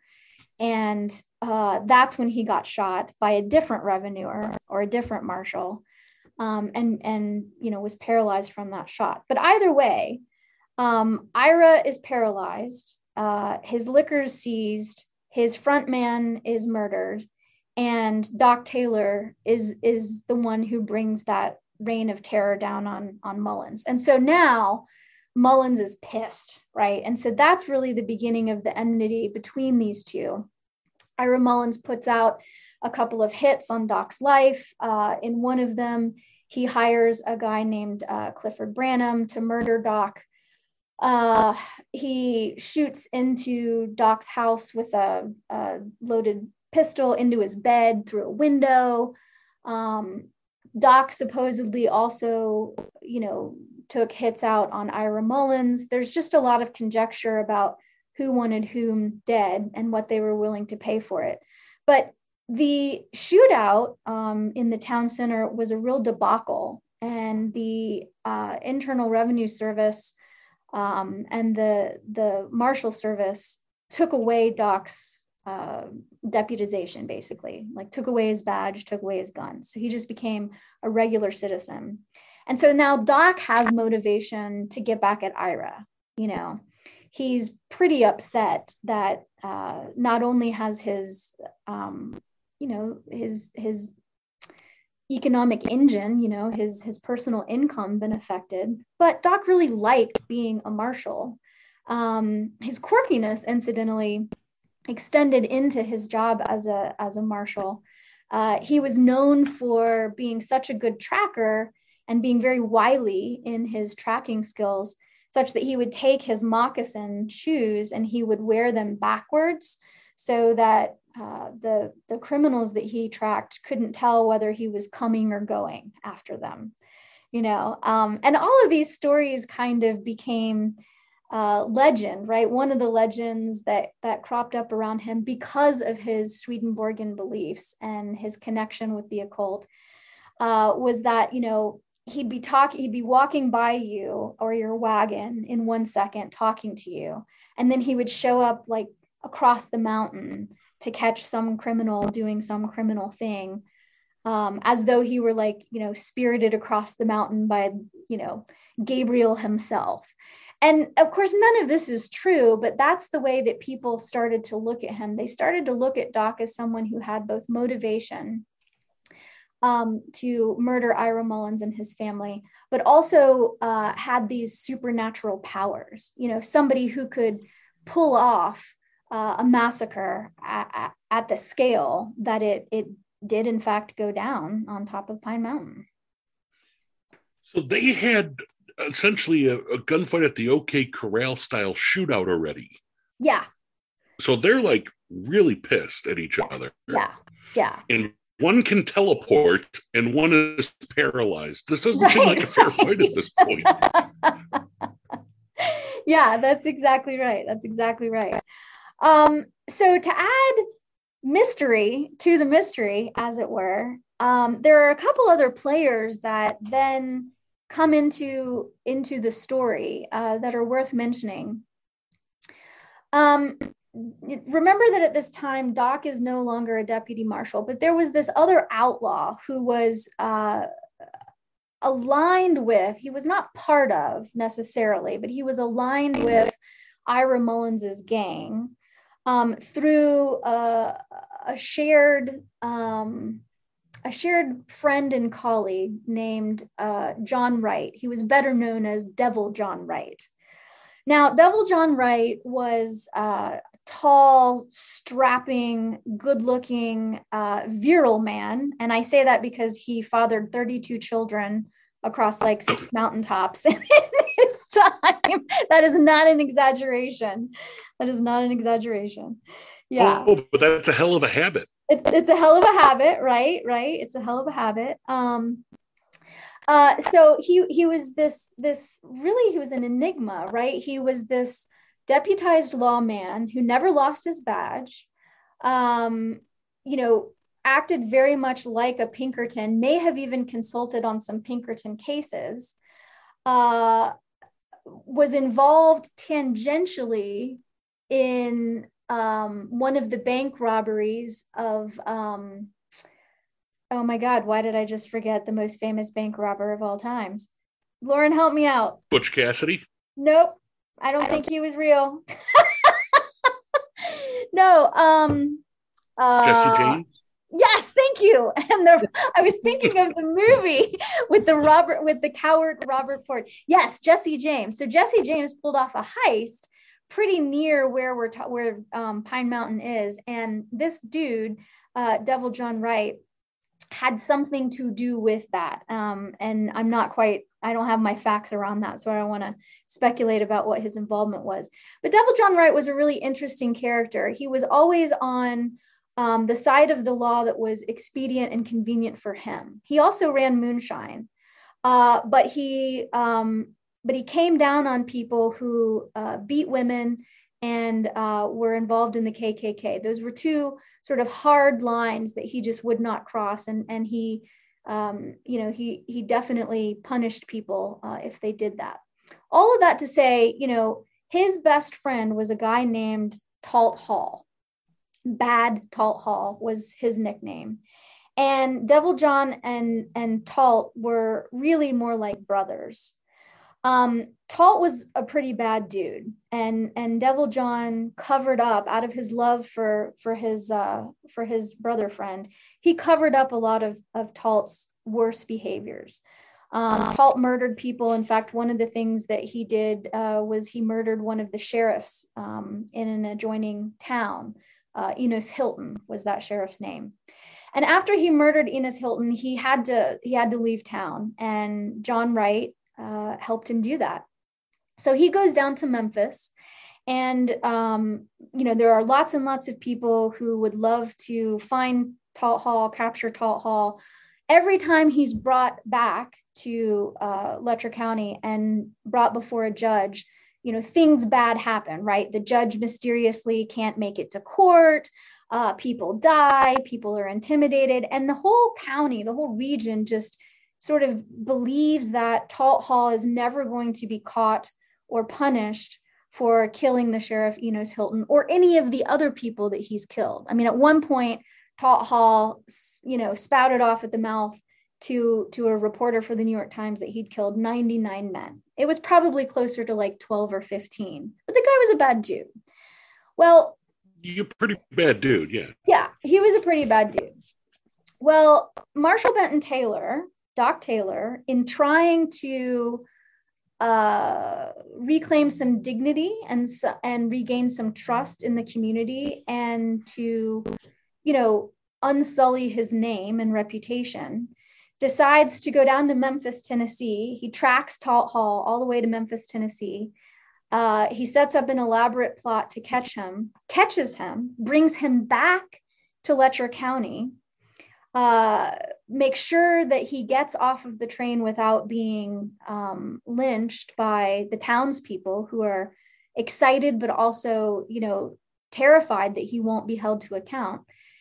Gets him in jail and then watches him, guards him as a guard with several other guards until Taut Hall is in fact brought up for trial, found guilty, convicted, and sentenced to hang. All right, so that's Taut Hall and Doc Taylor's relationship. At this time, Devil John is basically the sheriff of this area. Doc Taylor, Ira Mullins have their shootout. Doc Taylor loses his policing license, essentially, his marshal badge. They have enmity between each other. And then in May of 1892, Ira Mullins and his family are bringing a load of moonshine up over Pine Mountain. And what we now know was three men, ambushed the family at the top of Pine Mountain, murdered Ira, murdered his wife, Loranza, and several other people in the party. In fact, there were only two survivors of the party. One was the son of one of the other murdered couples. I believe his name was Greenberry Harris.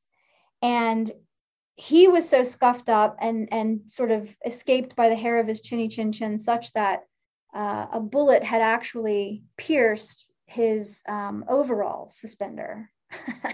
But he managed to get away, right? But this was a really, really hell of a big firefight that happened. The other victim that survived the shooting was the sister, Ira Mullins' sister, and she survived, Jane Mullins, and she went on to testify in court that she believed that Doc Taylor was at the crime and had perpetrated the crime and, had riddled the body with bullets, along with two other men called the Fleming Boys, who are incidental to the story, really.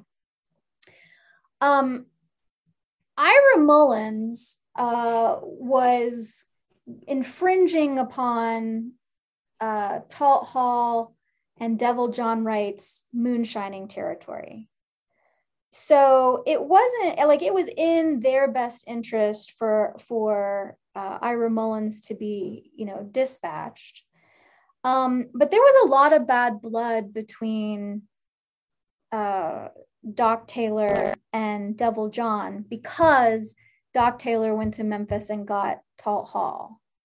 So it was also in Devil John's interest to make sure that Doc Taylor went down for the crime. And there may have been, there's some evidence that there was evidence tampering of one of the Winchester rifles that was used to kill Ira Mullins and his family.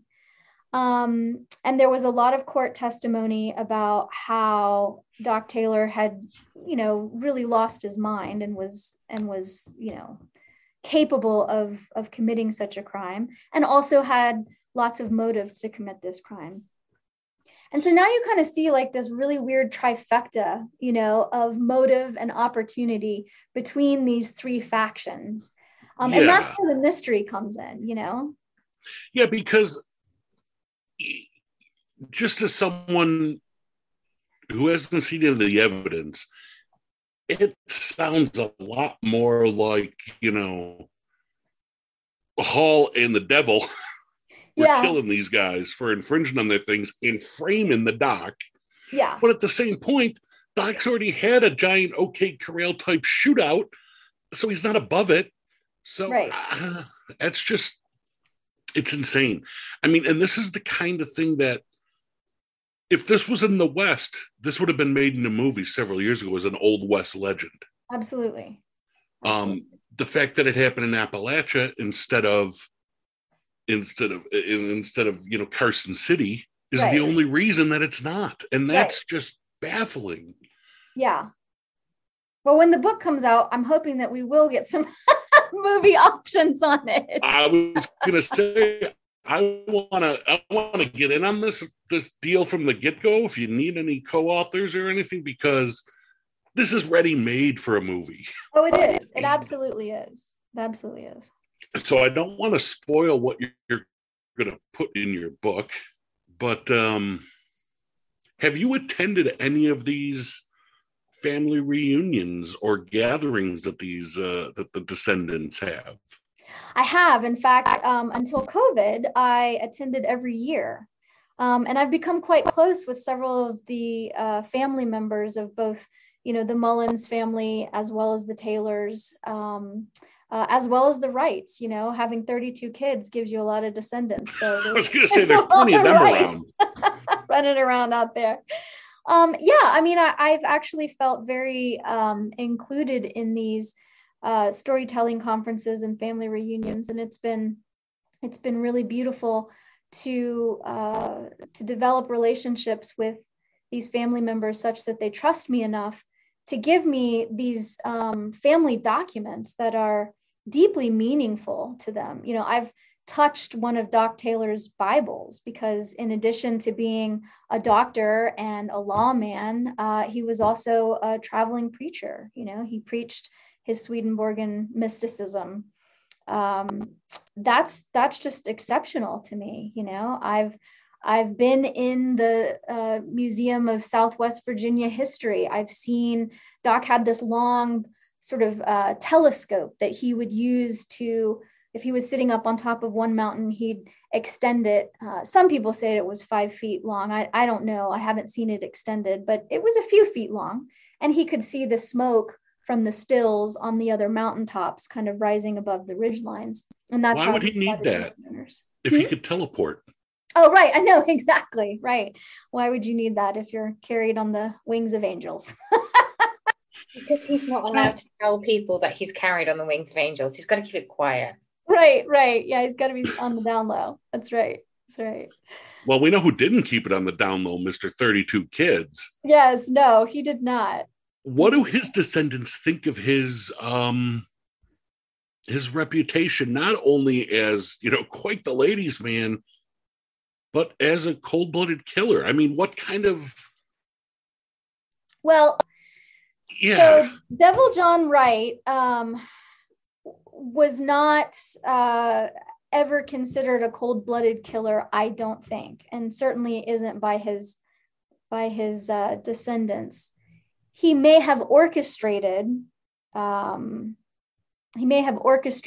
and he may have orchestrated Doc Taylor's conviction. There's some evidence to suggest that he did, as retribution for Doc, imprisoning his best friend, Talt Hall. Talt Hall was eventually executed for his crime of killing Sheriff Enos Hilton. And there is some legend in the Taylor side, or on the Taylor side of the family, that during Doc Taylor's trial, he couldn't have been atop Pine Mountain because he was delivering a baby, and that the woman whose baby he was delivering at the time the massacre happened was traveling into town to testify on Doc's behalf, and that it was Devil John Wright who met her at the pass before, coming into town to the courthouse, and basically turned her around so that she couldn't testify. And that testimony would have, not certainly, but it would have gone a long way to certifying Doc's innocence. And so that's what Devil John did. He wasn't the one pulling the trigger, but he perhaps created the conditions for a revenge strategy that, resulted in Doc Taylor's execution. And it did. He was hung by the neck until dead. Yeah. And what about the Mullins descendants? What do they think about you wanting to, write a book about this? How do they feel about the legacy of their ancestor and how they'll be portrayed? Yeah, I mean, I think that there's been enough distance that, when we're talking about John Wright and his virility, everybody sort of laughs and chuckles and thinks that's funny. And, to some degree it is funny. I think it's also worth noting, none of these men, humans are never all good or all bad, right? And so none of these men are all good or all bad, have all good or all bad motivations. Devil John Wright in particular walked this really interesting line where, yes, he bedded multiple women and had 32 children between them. Like you do. Right, like you do. But actually, yes, like you do at the end of the Civil War, it was not an uncommon practice, in fact, for, the brothers of those who died during the Civil War to come back and remarry, what would have been their sister-in-law. It wasn't uncommon for men to have multiple wives on different mountaintops, because there weren't enough men to go around. And a lot of women were left with both children and also farms that they had to attend by themselves. And life in this region, of course, at that time was even harder than it is now by a long stretch.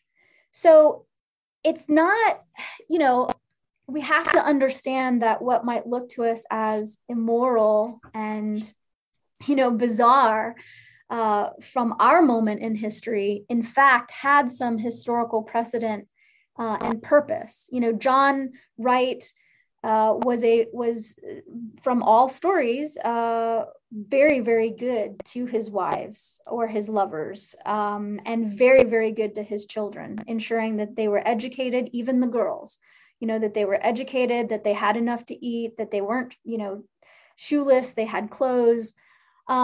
So I think that, we need to keep that in mind when we think about, he sired 32 children, what a, I don't know, what would we call a man whore?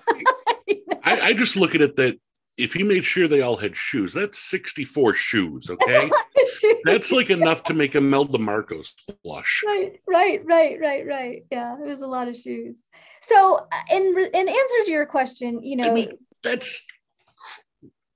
Yeah, it's a lot of shoes. The Mullins family members, they certainly think about their ancestors with, with some reverence. Like, they were victims of this crime. They were very brutally gunned down and murdered. And I mean, they weren't just murdered, but both Ira and Lorenza, his wife's bodies were desecrated.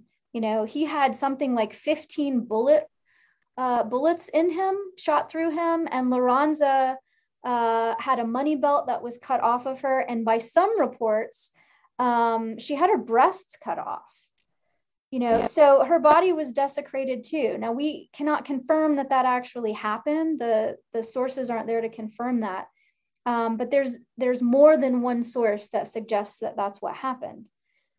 So I think the Mullins family, in talking with me, they've wanted to make sure that I help people see their ancestors as the victims that they were, even though they aren't just victims either, right? They're fully aware that Ira Mullins did some bad shit, but they're also aware and want other people to remember that did not justify that they died, and it certainly didn't justify the way in which they died. No, I mean, Ira Mullins had been in a few shootouts before. Obviously, he was paralyzed in one of the two. Right. And that's who's to say those are the only two shootouts he was involved in. He was a moonshiner, but that's a crime that I don't want to harp on because, like you said, that's how people would survive. Yeah. But he was not a above being in shootouts and running these things, and really even more heinous than being a moonshiner, infringing on other people's territory moonshining. That's bad for the time. Sure. But if you have 15 bullets or so riddled in the body of a man who's paralyzed, so he obviously wasn't running away, right, it sounds like it was a personal hit. Absolutely. That was not just he got hit in the crossfire. That was someone right. him. Yeah, and to that point, I think it's a really good point.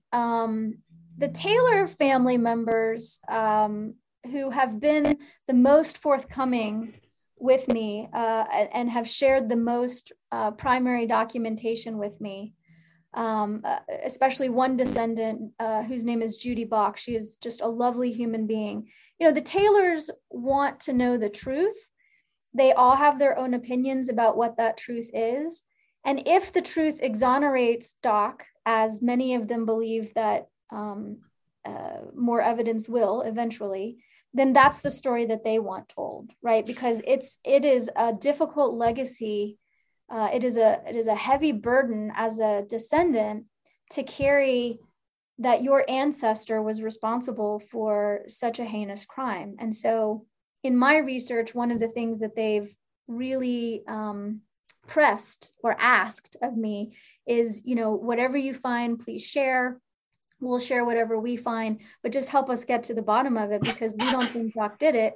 And we want other people to stop spreading this, rumor about him. And I think that's so interesting that people are still concerned about that, 150 years later. Well, I would be. Sure. I definitely would be. And it's not out of a sense of ego and pride about my family name, but maybe it's because I'm sympathetic to things like that. It would weigh on my conscience that someone in my lineage had done this. Mm-hmm. Mm-hmm. And I know we've talked way over time because you're so busy and I'm so needy with my time with you. But for a book, for a project like this, and let's take it a step farther and say, down the road, someone does want to make a movie of this or a Netflix series or whatever. Mm-hmm. One of the obstacles I could see, even in the book aspect, who's you focusing the story on? You still need a protagonist and an antagonist, mm-hmm. or someone the audience sympathizes with, whether it be an anti-hero. Mm-hmm. Sometimes the audience can sympathize with an anti-hero. But when you approach this, whose perspective do you think, as a historian, it should almost be told through the lens of? Well, one of the things that I played with in the beginning, an idea that I've been playing with, I think that the heroes of this story, that the protagonists of this story are the women, to be very honest. I think that I like that. Yeah, it's the women, it's the wives. Nancy Booth Taylor, Doc Taylor's wife, is a fascinating character. She loved that man until the day that he died, or was executed rather, even though he had left her about 10 years before all of this happened. He had children by her, and then he had left her and taken up with another woman, and had children by that woman as well. But on the day of his execution, it was Nancy that he called to his side. It was Nancy that he took his final communion with. It was Nancy that, looked at him as that drop, as he took that drop in the execution shed. So I think that her strength, her resilience, the fact that she wrote letters, lots and lots of letters after his death to family members, to their son, Sylvan Taylor. I think that makes her a really credible and interesting character. And I think that the other women who are associated with these men are absolutely fascinating, and would be really good protagonists. The difficulty, of course, is that we don't have enough primary evidence to make any one of them a real protagonist of the story. So yeah, I'm with you. I don't know. This is definitely an anti-hero story, but God, you've got so many good characters, it'd be hard to choose between them. Well, that's why it almost looks like it would be better as a series where each series episode can focus on one of the people, and then the story, or even as a book standpoint, one chapter is about these people, one chapter is about these people, one chapter is about these people. Then they intertwine into a chapter, and let the audience decide who they want to back. Yeah. Fuck that. We should let them decide. The audience should be forced to think in these situations. Right. The way that I think it's very difficult to do a novel or a book from different perspectives. If you're going down the way of a novel, I would say each chapter is a short story from a different perspective, because doing a multi-perspective novel is one of the most difficult things in the world. Yeah, it is.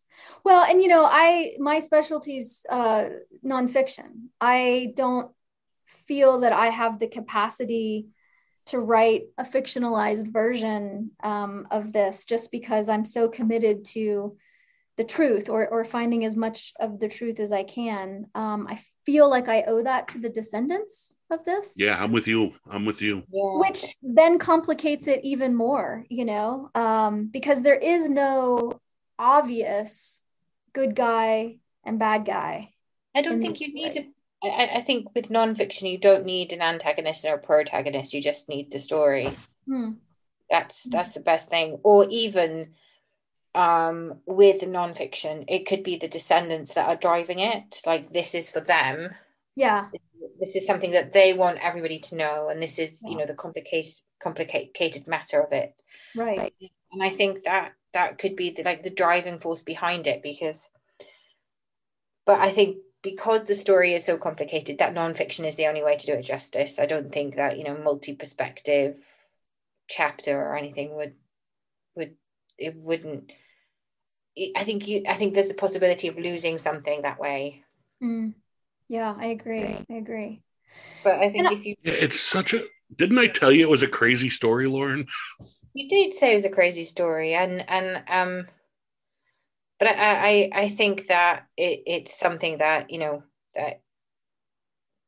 that the story itself is its own antagonist and antagonist. That is it. That the story is. It's a story of people who survived the Civil War, which was one of the most horrific wars ever. I mean, no war is great, but I mean, you hear the stories, and even now today in places like Gettysburg, if it rains too hard, or there's land shifts, you still people are still finding dead bodies. Right. So it's still something that is very. Yeah, and that's something that it's still a story that is still relevant because of things like that, and because you still have ancestors and everything. And I think that if I don't necessarily think that nonfiction needs an antagonist or a hero, but if you do need heroes, it is the descendants who they're getting together, even despite the accusations. It could have caused a long-standing multi-generational feud, but they're not. They're trying to work it out together, and I think they're the heroes of the stories. Yeah, that's a really interesting point, because the last thought, and I know we do need to wrap up. My beloved is at home texting me with a picture of a cocktail that he's made me, saying where are you? I think the last thing that's really important to what you're saying, Lauren, is where this happened has now been memorialized. It's part of a state trail, a state-sponsored and state-maintained hiking trail. So you can literally hike up to the Killing Rock. You can see where the crime took place. You can see the vantage points. You can really reconstruct from the available forensic evidence that we have through the court testimony and transcript. You can really reconstruct what happened in a pretty credible way. And that's interesting to me. In addition to that, the whole town has really reinvigorated itself around the economic engine that was the John Fox Jr. book, Trail of the Lonesome Pine, was one of the first books ever written to sell more than 1 million copies in the United States. And it really did help to codify a lot of these myths about Appalachia and mountain people. But the town now, because of what we talked about earlier, you know, the withdrawal of coal, and you know, not knowing what to do to replace that economic engine, or not having replaced it yet, even if the town knows what to do, tourism around Trail of the Lonesome Pine has really become the city's economic engine. They have the Trail of the Lonesome Pine outdoor drama, which is the longest running drama in that state. It is a state sort of approved. It's like having a state bird. We have, you know, they have a state drama. The trouble is that the story, as it's been told over these last 100 or so years, isn't very close to the truth of what happened. And so the people, the descendants themselves, have lost control over their own narrative. And so to your point, Lauren, I think it's really smart to think about a book project, or, you know, a multi-series podcast, or a multi-series, you know, docudrama with the protagonist as the descendants who have chosen not to reinscribe that old stereotype of, you know, feudists in Appalachia shooting each other up out of old, you know, spite and grievances from 100 years ago. I think that's really, really interesting. And I think there's bones there, is what I think. I think there's bones. I think it's a bones day for that story. I do too. And before we wrap up, I got to say that there's nobody I'd rather have do this project than you, because I'll be first in line to get this book. I mean, I'm a huge fan of your work. Not only do I love you, and you know that, and I'm going to flirt and unashamedly, but you know what a fan I am of your work as well. So I am thrilled that you were doing this. And I don't want you to wait another 100 episodes to come back on. You got it. It's only 50, Brian. Johnny waited 50 episodes. But also, I want to hit on one thing in your everyday life, because you're still in Appalachia. Yes. And you're an educator in Appalachia. Yes. How has it been, off topic completely, the last 2 years at a university in an area like this with the pandemic? I mean, how badly has it affected education in the region? Well, I think that it has affected education, period, full stop. Yes. The way that we educate, who has access to that education, the learning transfer that's happening between, you know, different classes. I don't know that the region has been particularly hard hit in some ways. Now, outside of education, this region has been, you know, we're doubled over in terms of pandemic related economic just fallout, right? But the educational institutions in these rural communities are often the economic driver of those communities. So Boone, as an example, small rural community, doesn't have any other industry except the university.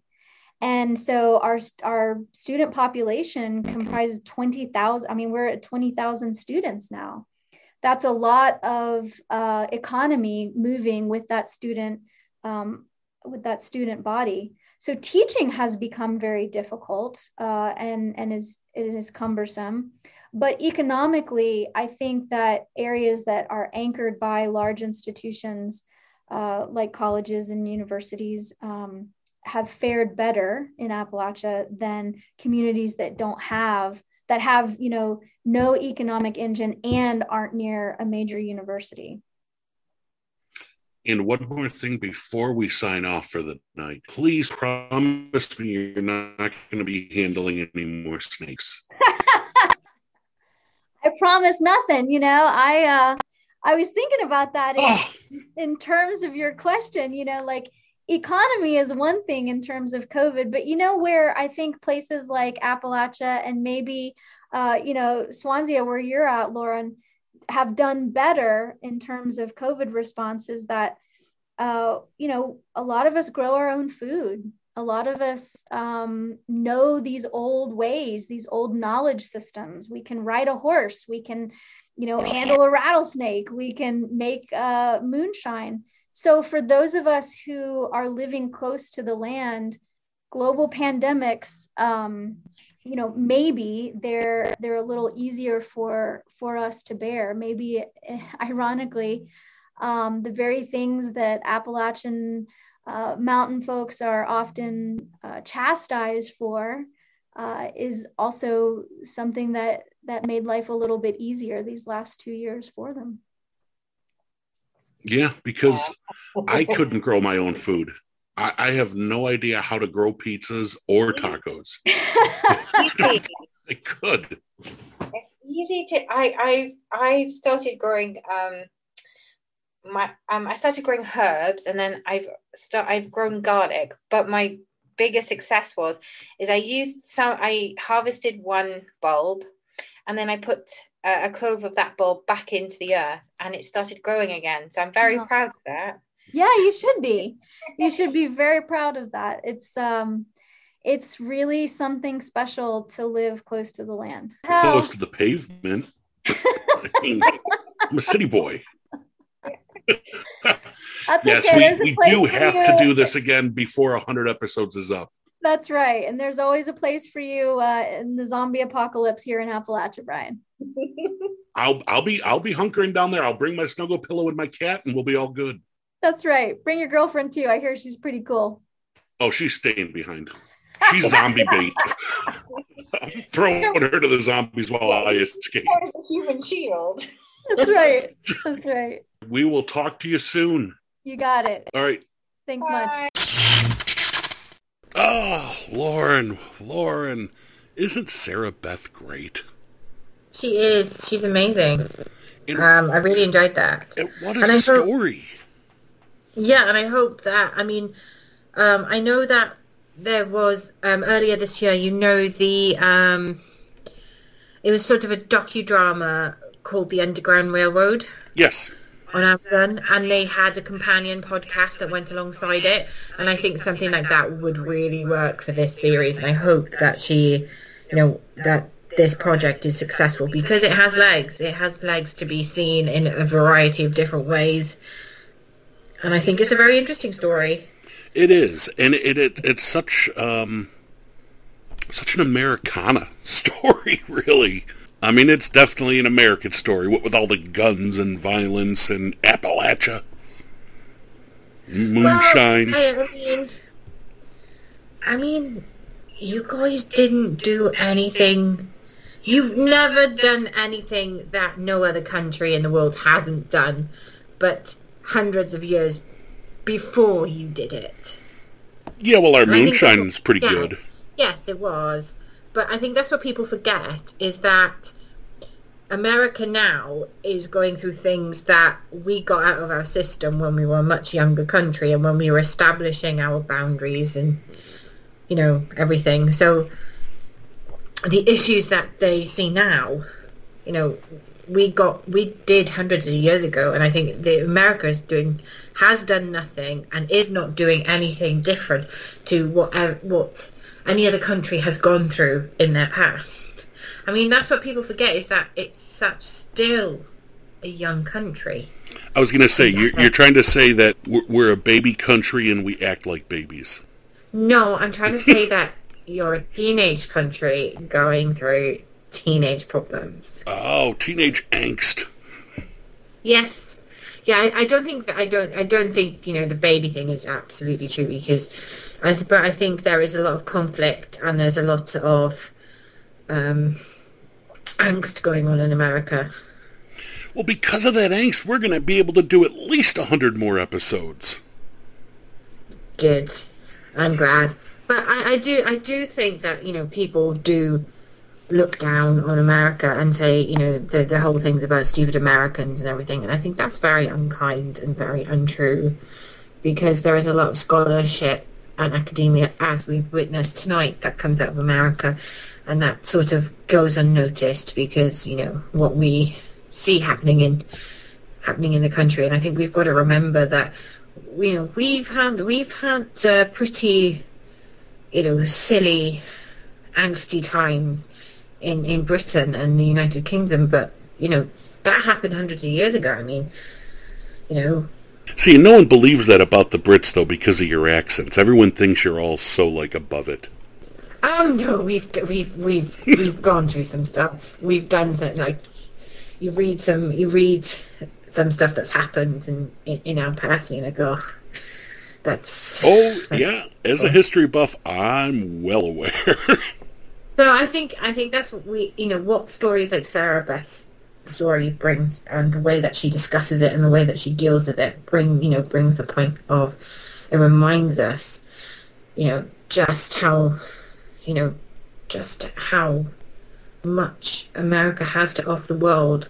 You're a country that's had, you know, over the past 20 years plus, you're a country that's had its identity, not just a small part of your country or a small minority of your country, but you're continually having, you know, the mass population is the identity of your country is, for them, is being challenged continually. But back to Sarah Beth. To be fair, I'd listen to Sarah Beth discuss the phone book. She's just so fascinating. She is, and her takes and everything are fascinating, very insightful. But, you know, it just, I don't know. I've been hearing a lot of, you know, people going about stupid Americans and stupid America, and I'm like, that's not my experience, and I don't think that's the experience of a lot of people. And I think your country's getting a bit of bad press at the moment when we've done hilarious things too in our past. Well, that's not your experience, because your co-host is one of the smart Americans. I know. Brian, though, I'm pretty sure that I know that you have been challenged and, dare I say, mocked for not having a traditional education and, you know, college and everything. And that's unfair. And I think if you continue doing the work that you do with your books, that a lot of universities could be knocking on your door, giving you honorary degrees. A lot of the people that say that have an undergraduate degree, and everybody has an undergraduate degree. It's like so common. Yeah, people are, you know, it's arrogance, and I just don't like that game, because I'm about learning. You learn because you want to learn, not because you pay for it. That's just my opinion. Well, I mean, you're incredibly well read, and you get a lot of a lot of university students who have their degrees, and they have very good degrees, but they're not well read. No. The diversity of the stuff that they, you know, that isn't there. I mean, you can't just stick to one genre or one thing. You have to be willing and able and free yourself to read whatever you can come across. Perfect words to wrap up episode 100.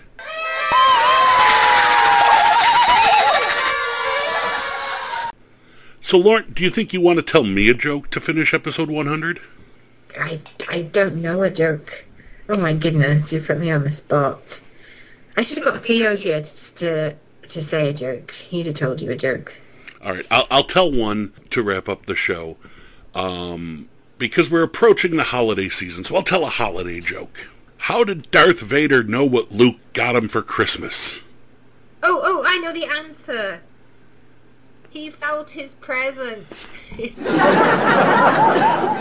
Well, on that note, I think we should wrap this up. And in the next couple of weeks, we should get together and watch, online, obviously, but watch Christmas Eve on Sesame Street so you can be traumatized again. Oh, my goodness. Yeah, absolutely. I think we need to, like, maybe sometime in December, we need to get everybody together. Not put an ad on Facebook and say that we'll be doing a watch along. Absolutely. And you know what? Everybody out there listening, and everybody who has listened, and anybody who will listen in the future, thank you so much for helping us reach this milestone We hope you're enjoying the show. Feel free to reach out to us. Write to us. Send us suggestions, comments. You could reach us at trans.history.rambling@gmail.com or at HistoryTA or TA History on Twitter. Lauren, what's our Facebook? It's History Ramblings with Lauren and Brian. And what about our TikTok? History Ramblings. And Instagram is also History Ramblings. Well, on behalf of the studio audience, we hope to see you all for another 100 episodes. But for now, from Brian in Buffalo and Lauren in Swansea, good night. Good night.